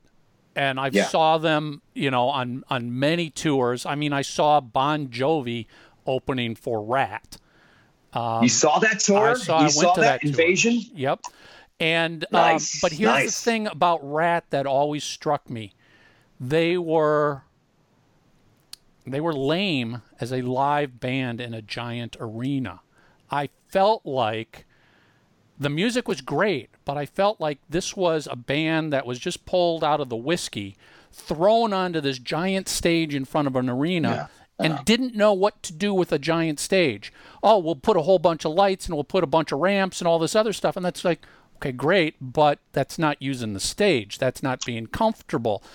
I felt like they just weren't in their comfort zone playing to an arena full of people. I felt like RATT needed to be a much more intimate band. Mark, have you seen them live? Yeah, a few times. I saw. What do you think?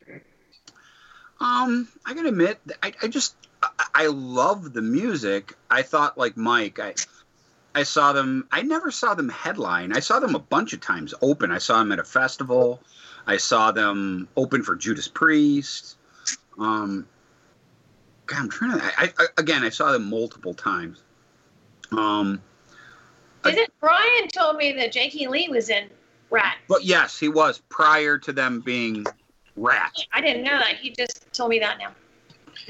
And Lisa, you need to watch my Invasion of Your Privacy RATT Lay It Down cover. I'm not friends with you on the Facebook.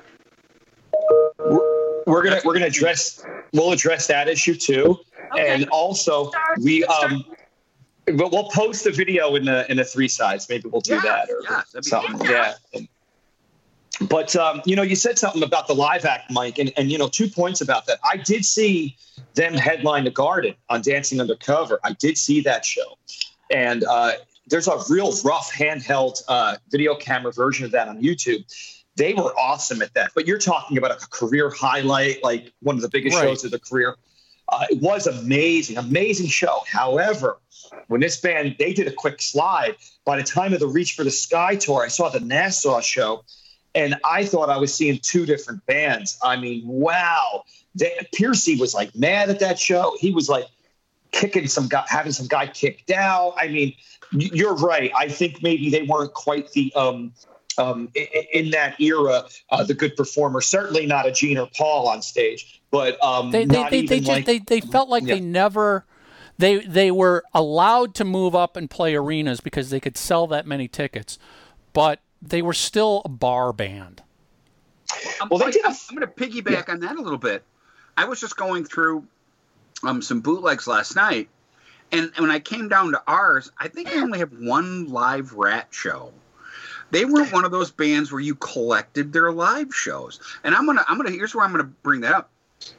I love Motley Crue, but they're terrible live. I mean, it works. They're fun to go see them play live. All right. Yeah. All right. But Mark, wait a minute. All right. Wait. I'm going to put an asterisk there. And that's asterisk. That's not asterisk like people think. But asterisk is the French little cartoon character. But, all right, Motley is interesting. Well, first of all, I love Eddie Motley. I love Sloppy Motley. I love Fat Vince. I think Fat Vince is awesome when he's on stage. And he's like Udo now. It's so cool.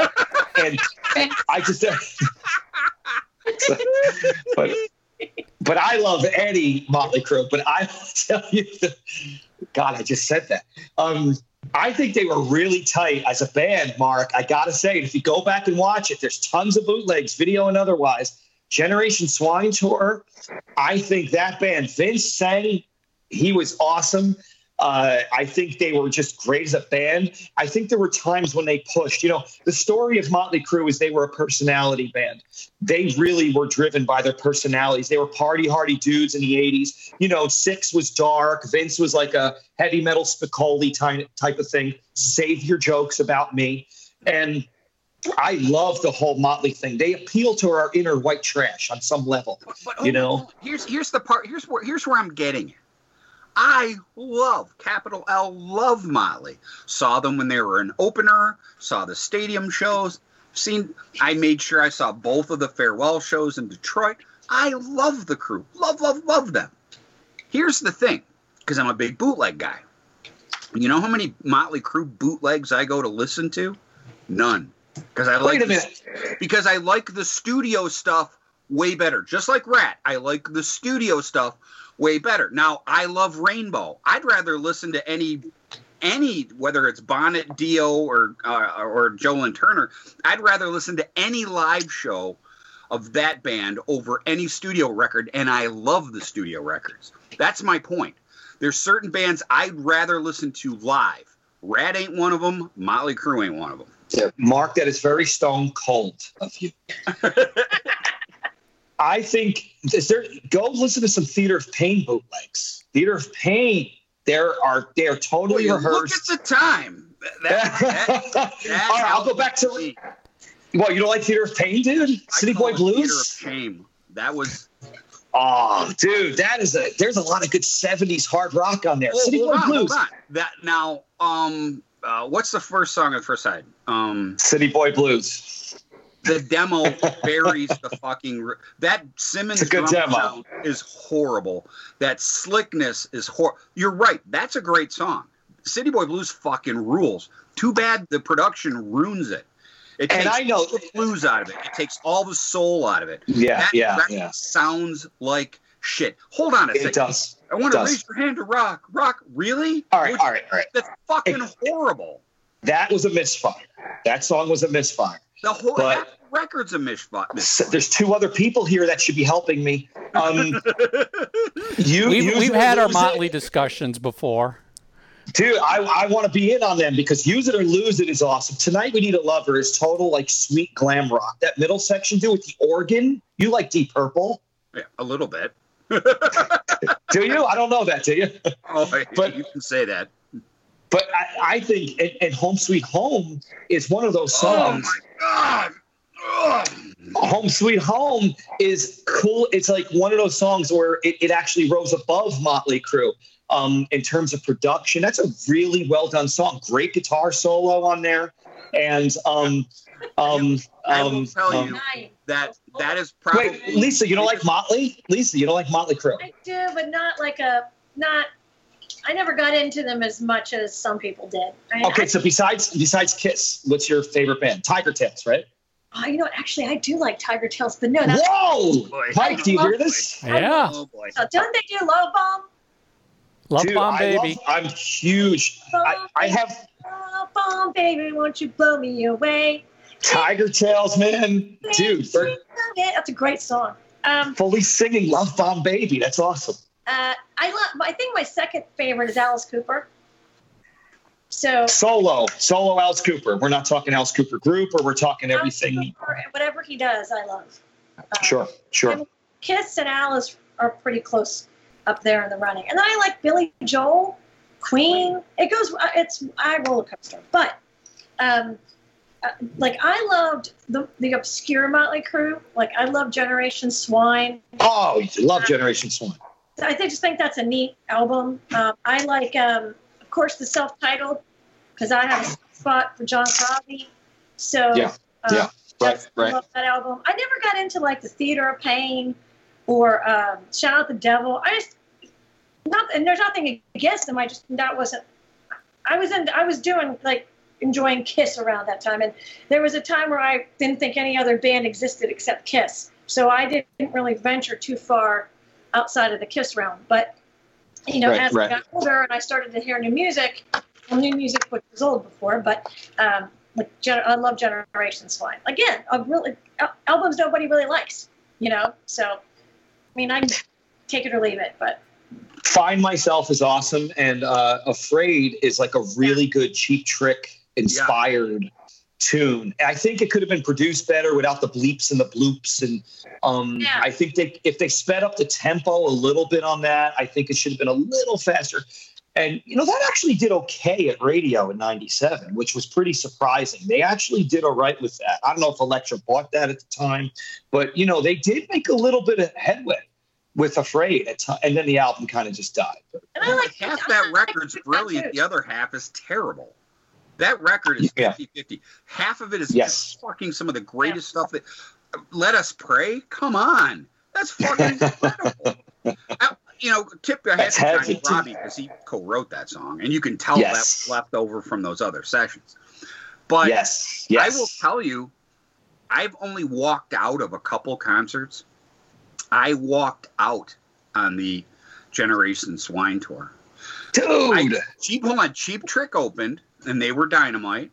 They were. And then they were. When they started playing that Brandon shit, I'm like, first and foremost, it's at the Palace, and I fucking hate the Palace.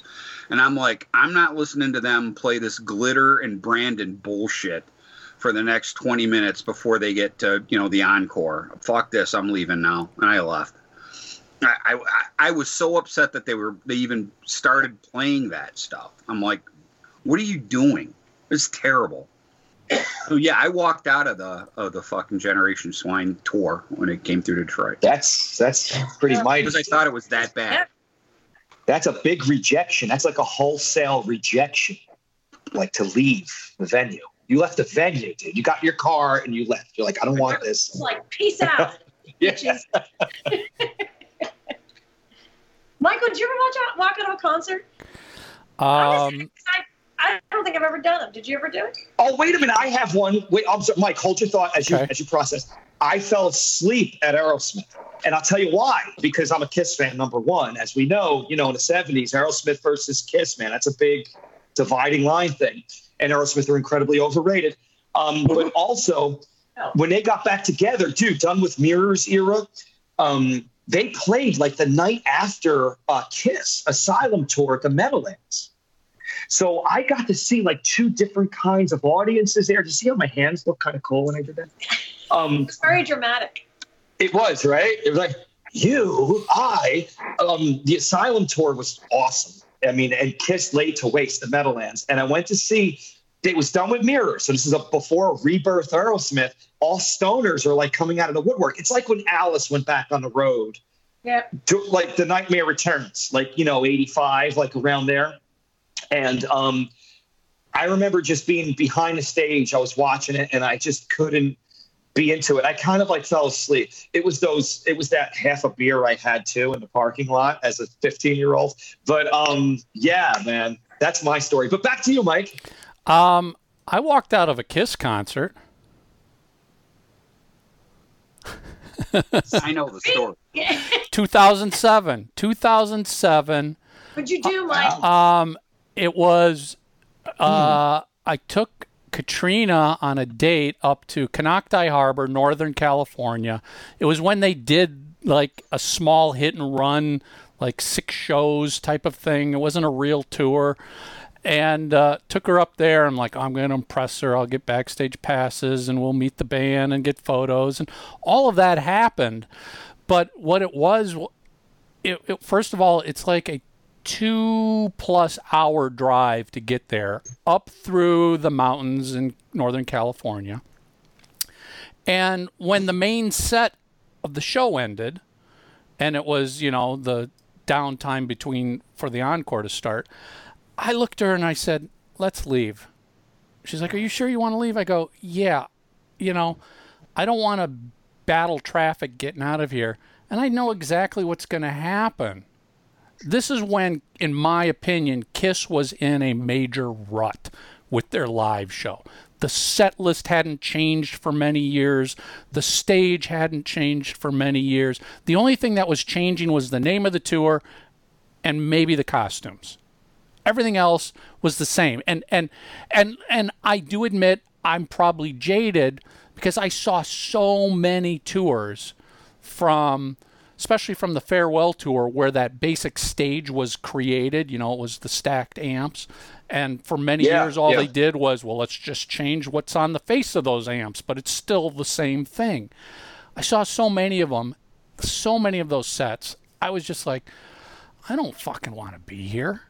There's no reason to stay for a Kiss show where I know exactly what's going to come out, what the stage rap's going to be, what the song is going to be, what's going to happen to lead from one song to the next song. It's like, fuck this. Let's get out of here before the parking lot empties. Sure. That was the last show I went to for 7 years because I was just done with Kiss being lame, basically. It's like, I just can't deal with that anymore. Now, there are 2 other shows I didn't walk out of, but I was bored off my ass, and I didn't leave because the tickets were so expensive. Rolling Stones and Bruce Springsteen. Wow. So Rolling Stones, first of all, I will be the first to admit I've never been a huge Rolling Stones fan. But when I was working for the merchandise company, we could get tickets and good tickets. We had to pay for them, but we could guarantee get good tickets if we wanted to. So I'm like, all right, I guess I got to go see Rolling Stones at least once in my life. And I went, and I was just bored off my ass watching these guys. Bruce Springsteen, never been a huge Boss fan either. All right, I'm going to go. Want to add that to my bucket list that I saw Bruce. Well, I picked one of the tours where he decided not to play all of his hits on that tour and decided to go into the deep catalog. And I'm like, well, fuck this. I don't know the shit that you're playing. I want to hear nothing but the greatest hits. So I just sat, I literally sat there and just was like, all right, is it over yet? Is it over yet? Look at the time. Is it over yet, Bruce? I love the Stones, but you're right. You want to talk about a band that does like Vegas-y versions. I just lost my earpiece of Vegas-y versions of Operator. Are you there? Yeah. Yep. Okay. They really do blow through it. Like the way they sing the song, like it's amazing how their versions of the songs are very drive-by. They also felt somewhat like how I described RATT. It's like, because this was the tour where they had the main stage and then they had a smaller stage out in the center and they all went out and played some. When they were on that smaller stage, it seemed so much cooler. It seemed, gritty and dirty and raw. When they were on this big stage, I'm like, you guys are, you're not an arena band. Yeah, you can sell arena level tickets, but I felt like you just weren't using the stage. And maybe that's me as a Kiss fan going, I want a band that knows how to use a stage. Motley Crue is another example of a band that they graduated out of the whiskey and went to the arenas. They knew what they were doing when they went to the arenas. They blew you away in concert. You might not have liked all of the songs, but, you know, that Theater of Pain tour, my head still explodes when I think about the moment that drum risers went up at an angle going, what the fuck am I watching? And, you know, the Girls, Girls, Girls tour was, to me, the epitome of an 80s arena extravaganza of more lights and more pyro, and they were all over the place. The Rolling Stones, to me, other than Mick, who's all over the place, I was like, why do you need this big stage? You're not using this big stage. There was something Mark said in the Nico thing last week. I think he said it. He spoke to the Dynasty stage. And it's a really interesting point that the focal point on the Dynasty stage, I love the Dynasty stage. I'm a huge Dynasty tour guy. But when you start spreading out and Gene's up there somewhere and Paul's over there, the focus of the energy was lost from like a direct forward movement. It got frittered. It got weakened. And that's a good point about Jagger. You know, too. You only have like one energy source. Yeah. And now he's over so there. I'm watching this one energy source. I don't need, you know, a 150-foot stage for one guy, because the other guys, you know, and I'm not taking away from their ability or anything, but for the most part, they're not using the stage is what it comes down to. The rest of the band didn't use the stage. And that's why it felt like when they were on that smaller stage, it felt like I was seeing more of a bar band, a gritty band. It's like, okay, I could get that. You want to see the Rolling Stones in a club. That's where you get the real Rolling Stones. Totally. Not in a freaking stadium. I'm going on record here that you guys are both on crack. I have a list as long as my fucking arm of Rolling Stones bootlegs that I play in the car routinely because they're so fucking incredible live. And as I said on this show before, is Kiss my favorite band? Yes. But if they said you're on a desert island, you get one catalog for the rest of your life, it's not even a fucking second thought. It's the Rolling Stones. But Mark, to your point, I'm not talking about the music. I'm talking about the visual. I've seen the Stones a bunch of times. I can't see the Stones enough. The very first time I had this thought was back in the 80s when I went and saw Jay Giles on the Centerfold tour. And I sat there and I'm like, fuck, I could just sit here and close my eyes and listen to the record. That's all I'm getting on this stage show from these guys is nothing.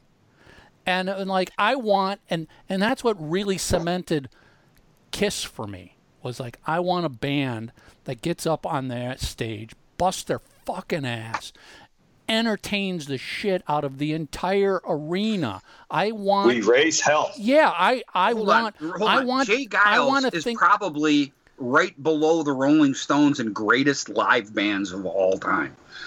I could sleep through that show. I'm just telling you. I mean, the reason their live albums are so successful, Blow Your Face Out and Full House, that's where you don't need pyro. That's where the fucking tunes take over. The fuck Jay Giles. But you know, when I'm spending the money for a concert ticket and I'm taking and the parking and everything else, that's the Kiss philosophy. I want to be completely entertained when you're on stage. I don't want to see a bunch of people sitting there, standing in one spot, playing great music. No doubt it's great music. But if that's all you're going to do, what the fuck am I doing here? I could just buy your live. I could buy your live album, go home, turn the lights down, and I'll have the same experience. Don't get me wrong. There's dude, this is Mike on fire. He's on fire here. Hold on. There's a dichotomy here. When he gets up like this, you know he got up, right? He leaned into it. There's the Kiss and the Motley Crue and that kind of stuff. Right. Yeah, obviously I love the trappings. It's cool. And then there's Mick Jagger and there's fucking Peter Wolf. And there's guys fucking brilliant. I know. And you watch those guys and you get and Steven Tyler too. Guys that those are great from it. David Lee Roth's the same thing. Van Halen didn't need shit blowing up. They just went out there and fucking Roth was the fucking story. And still is. But here's the thing, and you know this from being a Midwesterner. Jay Giles by 82 was already a beyond seasoned major live act doing huge venues in the 70s. It's kind of lost the time. You know, these Jay Giles, these Bostons, Ted Nugent did major venues, a major touring entity in the 70s. Jay Giles is also kind of in that lost category where people don't realize that they were a big, badass boogie woogie. I shared this on the show. Kiss would play, Kiss in Detroit Rock City, couldn't touch fucking Jay Giles in the late 70s. I know. They would play a week, 7 days in a row. I know. That's how big Jay Giles was here. And it's kind of a loss. Even a remote fucking exaggeration. They would play a week at Pine Knob. A whole motherfucking week. Wow. That's how big they were here. That's cool. And people forget that. That's a big thing in rock history, Or, Ted Nugent's Whiplash Bash, Yeah, every New Year's Eve. I went to all of them. Wow. That's awesome, dude. I was going to say something and I totally lost it. But one point I do remember when Mike was talking about 2007 of this band called Kiss, they really did dip and lose their oomph for a while. And I think, and it's a good show topic almost, like Sonic Boom was a big rebirth era in a lot of ways. Oh, yeah. The live show, and of course the record, that was a really cool era. You're 100% right, because, I left working with Kiss in 2005, but I can tell you from that, right from the end of the Aerosmith tour up until Sonic Boom, it was very much like a ship with nobody steering it. There was they didn't know. It was just like, okay, we got to tour again. Well, why are we touring? I don't know. We'll just call it the Rock the Nation tour. Okay, same stage, same blah, blah, blah, blah. We'll just do it again. Oh, we need new costumes. All right, well, let's go back and pull out the live costumes, and we'll use those. There was nothing. Yeah. As a Kiss fan growing up in the 70s, we always remember that what Kiss always said was, we compete with nobody but ourselves. All we want to do is be better than what we did on the last tour. And I think between 2005 and 2007, they weren't even competing with themselves anymore. Between 2005 and Sonic Boom, they weren't competing with themselves anymore. They kind of lost the fire. They lost the drive. Sonic Boom gave them a theme, a focus, a target. It was a new album. It was brand new costumes. I mean, as Kiss fans, we all got to admit, whether you like the costumes or not, it was exciting as hell for the first time in decades to see brand new costumes. So that I think that is what ignited the fire that's allowed them to keep going until now, was they finally got back and focused on something. It wasn't just, well, what are we going to do to get that next tour advance? What are we doing to get the next merchandise advance? It was like, we need a reason. They were just going through the motions. Yeah. Yep. They were. And I think, though, the other piece of that is that it was like a conduit. When they said, hey, we're going to do a record and it's going to be, sort of a throwback. We're going to do costumes. I think the fans giving off so much enthusiasm from that, I think that really created a whole circuit of just feel good vibe around that era too. Yep. They really gave the fans what they wanted on that. The stage show, like you said, they revamped the stage show. And I have to say, I'm a Kiss drummers is a big topic for me as a drummer and stuff, as you know, Mark. And whatever they were paying Eric Singer on that tour, they should have paid him double, because that was a time when I realized he was hustling back there. He was doing more and more vocals.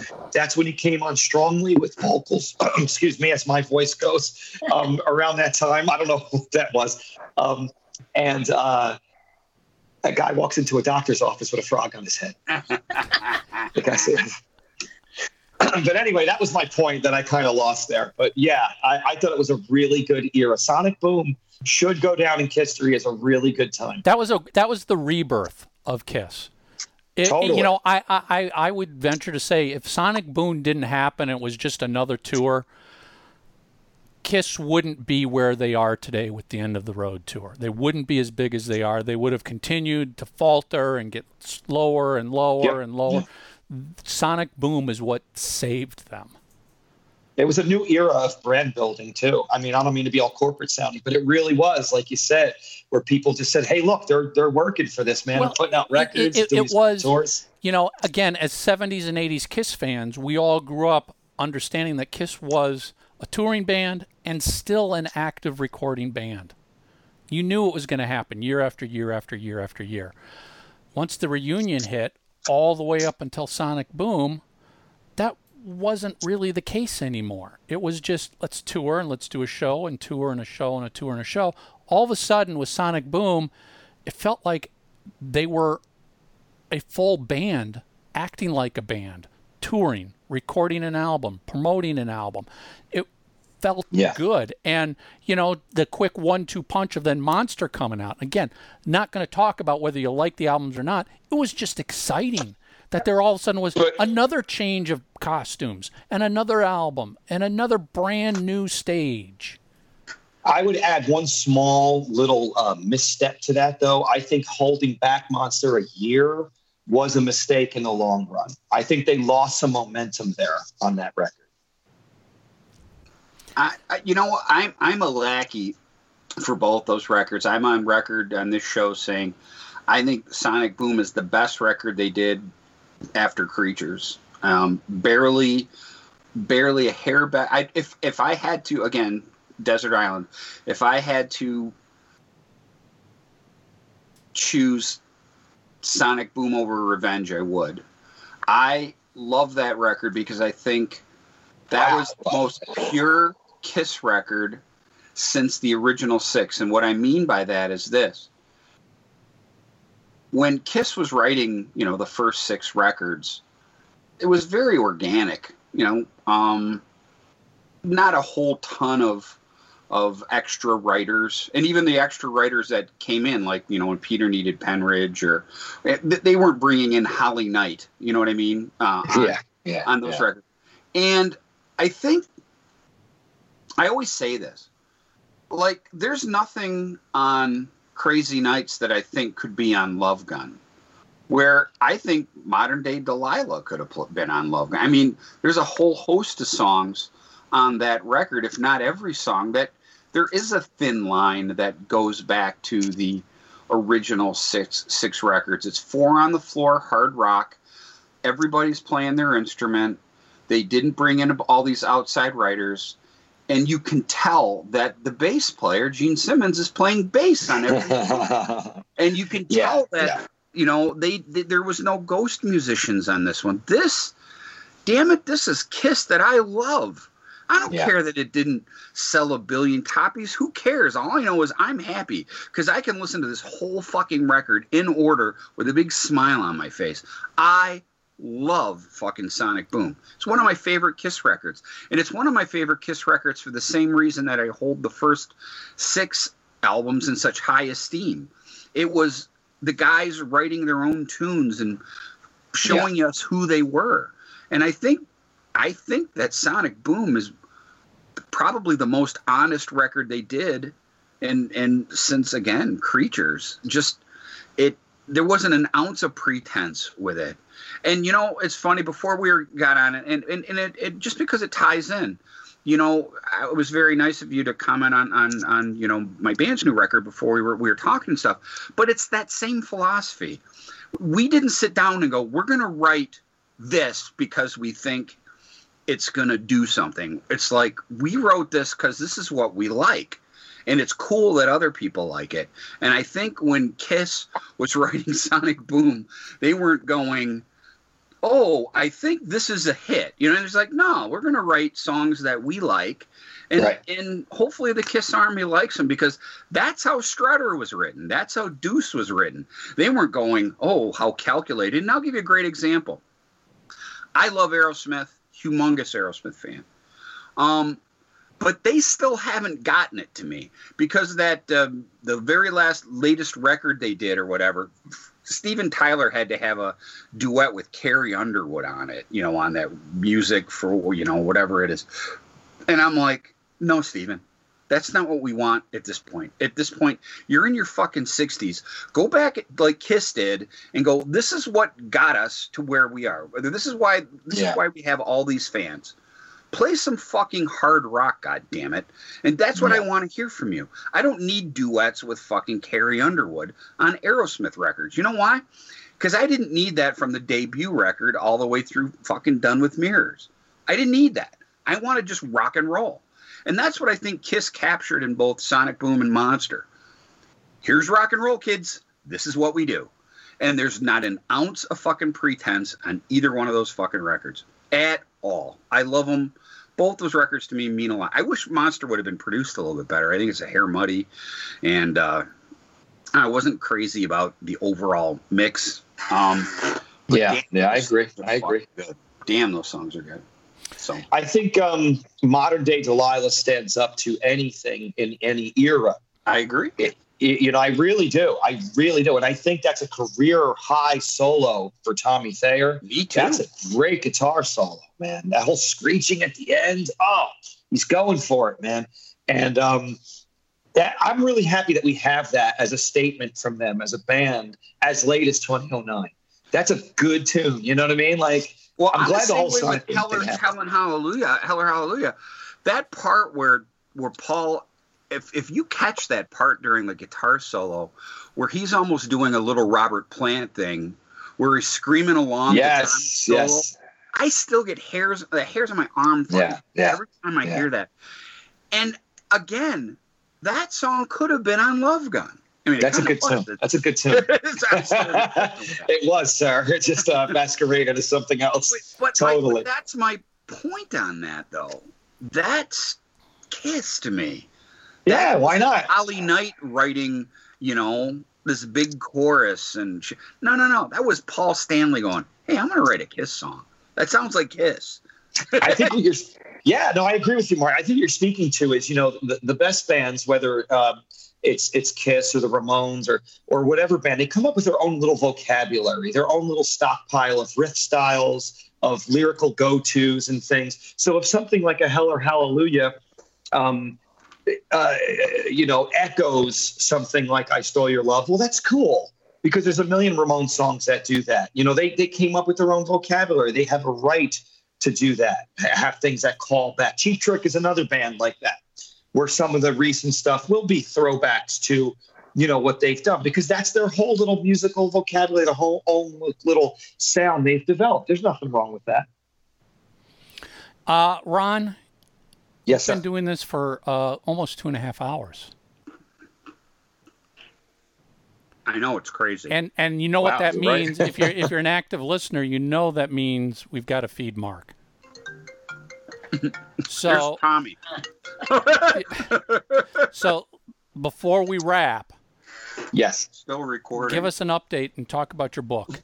I'm going to call you. Sure. Just wrapping up. So thanks. I have finished my book, writing and editing my book, Conversations with Phantoms, exclusive interviews about Kiss Meets the Phantom of the Park. I finally finished it a couple weeks ago. I've been working on it in clumps, you know, and I got it to a point, guys, where I think I would buy the book. You know what I mean? So that's where I knew it was done. Again, it's 13 interviews with guys like Deke Hayward, who executive produced it, to Bill Aucoin. You know, many of these folks are no longer with us, and these interviews were also conducted in the early 2000s, which, you know, let's just face it, memories were a little better back then, right? As this was closer to 1978. So I think on the interviews alone, I think it's a cool little project to put out there, you know, in the Kiss world. I think people are going to enjoy reading that. And then on top of it, as this is all about the writing, and I'm a writer, I've written, some related little, fun essay things or things I've noticed about the movie, just to make the whole thing a good time in the spirit of the film. It's fun. It's a lighthearted, fun read. But again, if you're looking for some cool nuts and bolts stuff, the interviews do have that as well. So I think it's good. I'm pretty excited about it. And at the point right now, Mike, I've basically let the publisher know it's ready to go. And he's going to get in touch with me. We're just going to slap together the layout. And then we're looking to get it available for purchase on the Bear Manor Media website ASAP. Good for you. Well, as soon as it is, you got to come back on and we'll talk just about your book. Yeah, that's really cool. That would be awesome. I'm really excited about it. I think it's something, just to get these interviews out there. I think fans are really going to enjoy reading them. I think as I went through it now this time, it finally got to a point in the gestation process where I felt this makes sense. This is something readable. And it's a read, kids. This isn't a photo book. I just want to say that. There's nothing against photo books. I love them. But I'm a writer, and I really wanted to write this. I love things like Kiss and Sell that are word heavy. I like to write things and hew them out until they're as good as they can be. And this book is a read. It's definitely a reading type thing. So I think there's room for that in the Kiss book world is all I'm saying. And I think people will like it because of that. Good. Do you want us to review it? You want to take that chance? Yeah, man. Of course. Yeah, dude. I'm in. Of course, I'm not scared about that. No, I'm fine. But yeah. As soon as it becomes available for order, send us the link, and we'll make sure to get that shared to all the fans as well. Sure, man. Absolutely. Anything else you want to plug? Well, we talked about Invasion of Your Privacy, and Mark, do you have the RATT bootleg of Donington '85? I think it is. That's a great show, by the way. The RATT? Oh, RATT. Yes, RATT. Not rap. You said rap. I'm like, huh? Yes, there's a Fat Boy show I need you to hear. It's so good. They do Wipeout. They do that horrible follow-up. What they do? They did like a Chumpy Checker. Yeah, they did. You're right. They did. Yeah. Let's Twist Again or something. The small details, Mike. The small details that are in here. Yes, Let's Twist Again, dude. It was horrible. Yes. It was. I love it. Yeah, I'm a big fan of old school rap. Oh, sure. Well, you know what it is? It's just being a drummer. Because people go, especially back in the day, they're like, you're into metal. I'm like, yeah, I love all that stuff. Run DMC, are you fucking kidding me? It's beats. I'm addicted to that shit. I love anything with a great rhythm, Anybody that likes a good beat or is a drummer or something needs to listen to like Curtis Blow, the breaks. It's fucking phenomenal. And go backwards too, stuff like Parliament, of course. Oh, I'm a huge P-Funk fan.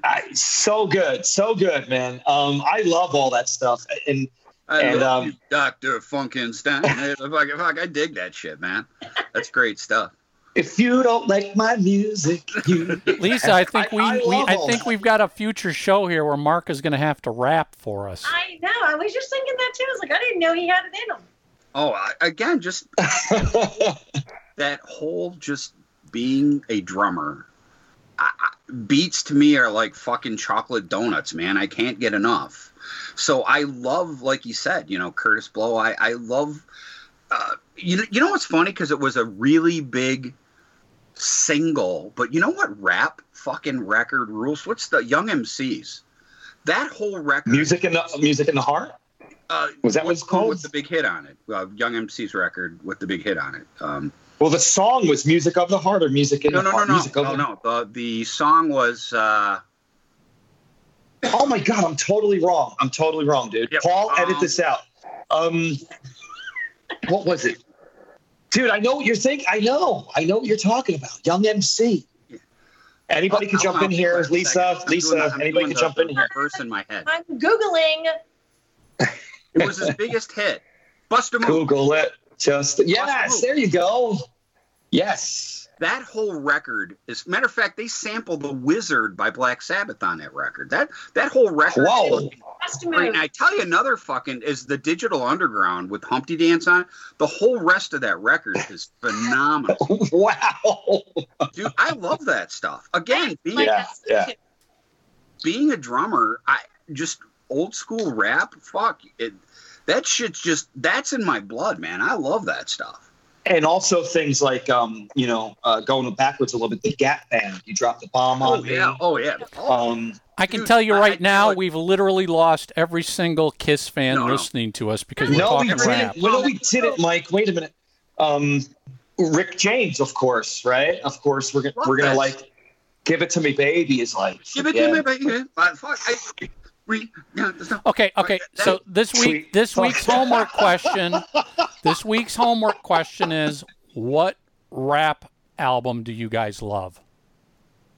Well, hold on. Like P-Funk wasn't rap. P-Funk. Yeah, it could be R&B. Like what would we call that? Like the Gap Band and Parliament. What would you call that? We would call that not Kiss. I love that. All those 70s bands. Cool. That was another thing. When Kool and the Gang opened for Van Halen, that was the fucking bomb. Oh, that was awesome. Do it about Hot Chocolate. God, was that great. Tell me you love Hot Chocolate. Of course. What was that one with song? Marshmallows. With marshmallows, Ron. No, Mike, no. Hot Chocolate. There was one famous song they had. You Sexy Thing. Yeah. You Sexy. Great tune. Dude, if you go back and listen to them, their album cuts, like their filler material kind of, has such groove to it. It's Heaven in the Backseat of My Cadillac, for example. Great stuff. Great stuff. I never thought we'd have an episode that ends with a discussion about rap music. Well, Mike, everyone's a winner, baby. No, Hot Chocolate. All right, listen, guys. Go support Ron when his book comes out. Woo, yes. Tell us what your favorite rap album is.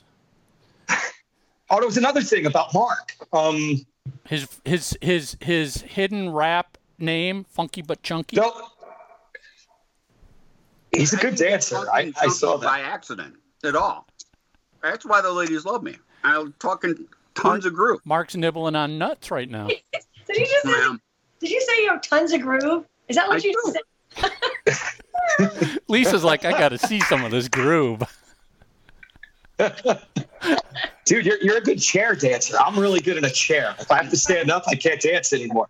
In a chair, though, I'm awesome. Homework. Who wants to see Mark show off some of that groove? Kiss Expo. Dude. When we're done, I have to tell you a very funny story because we got to get going here. All right, we got to feed Mark, Ron. I could chat with you for another 2 hours, but we're gonna lose Mark. I mean, he's digging deep into his nuts right now. That's true. And I'm out of Diet Coke, so. Mark's nuts. Grab him. You got to cover for Tommy. That would be Tommy's lines. Oh my God, he's out of nuts. So listen, guys. Tommy's in house hell right now. If you're watching us on YouTube, hit that red subscribe button. If you are listening on Spotify, hit the green follow button. If you're on iTunes, subscribe. What the fuck is that? It's a Fisher-Price pocket camera. Everybody thought I was crazy. I always used to carry a camera. I used to sneak those into concerts. Yes. As a matter of fact, I'm putting iTunes, leave us a review, a rating, subscribe to us. Leave your homework somewhere online. That's it. Ron, you've been awesome. This was an incredible chat. Here, man. Thank you for asking the questions. And that's it. 3 Sides. We're out of here. See you guys next week.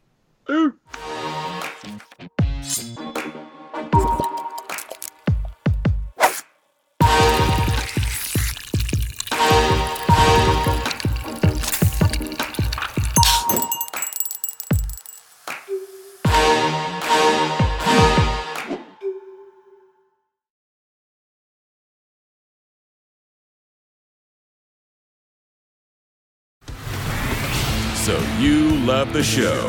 Go to itunes.3sidesofthecoin.com and leave your review and rating of 3 Sides of the Coin.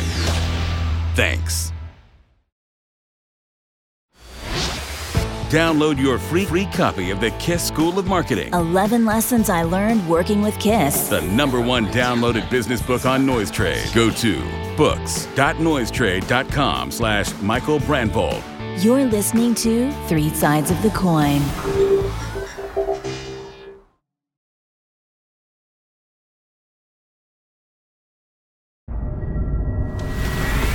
So you love the show. Go to itunes.threesidesofthecoin.com and leave your review and rating of Three Sides of the Coin. Thanks.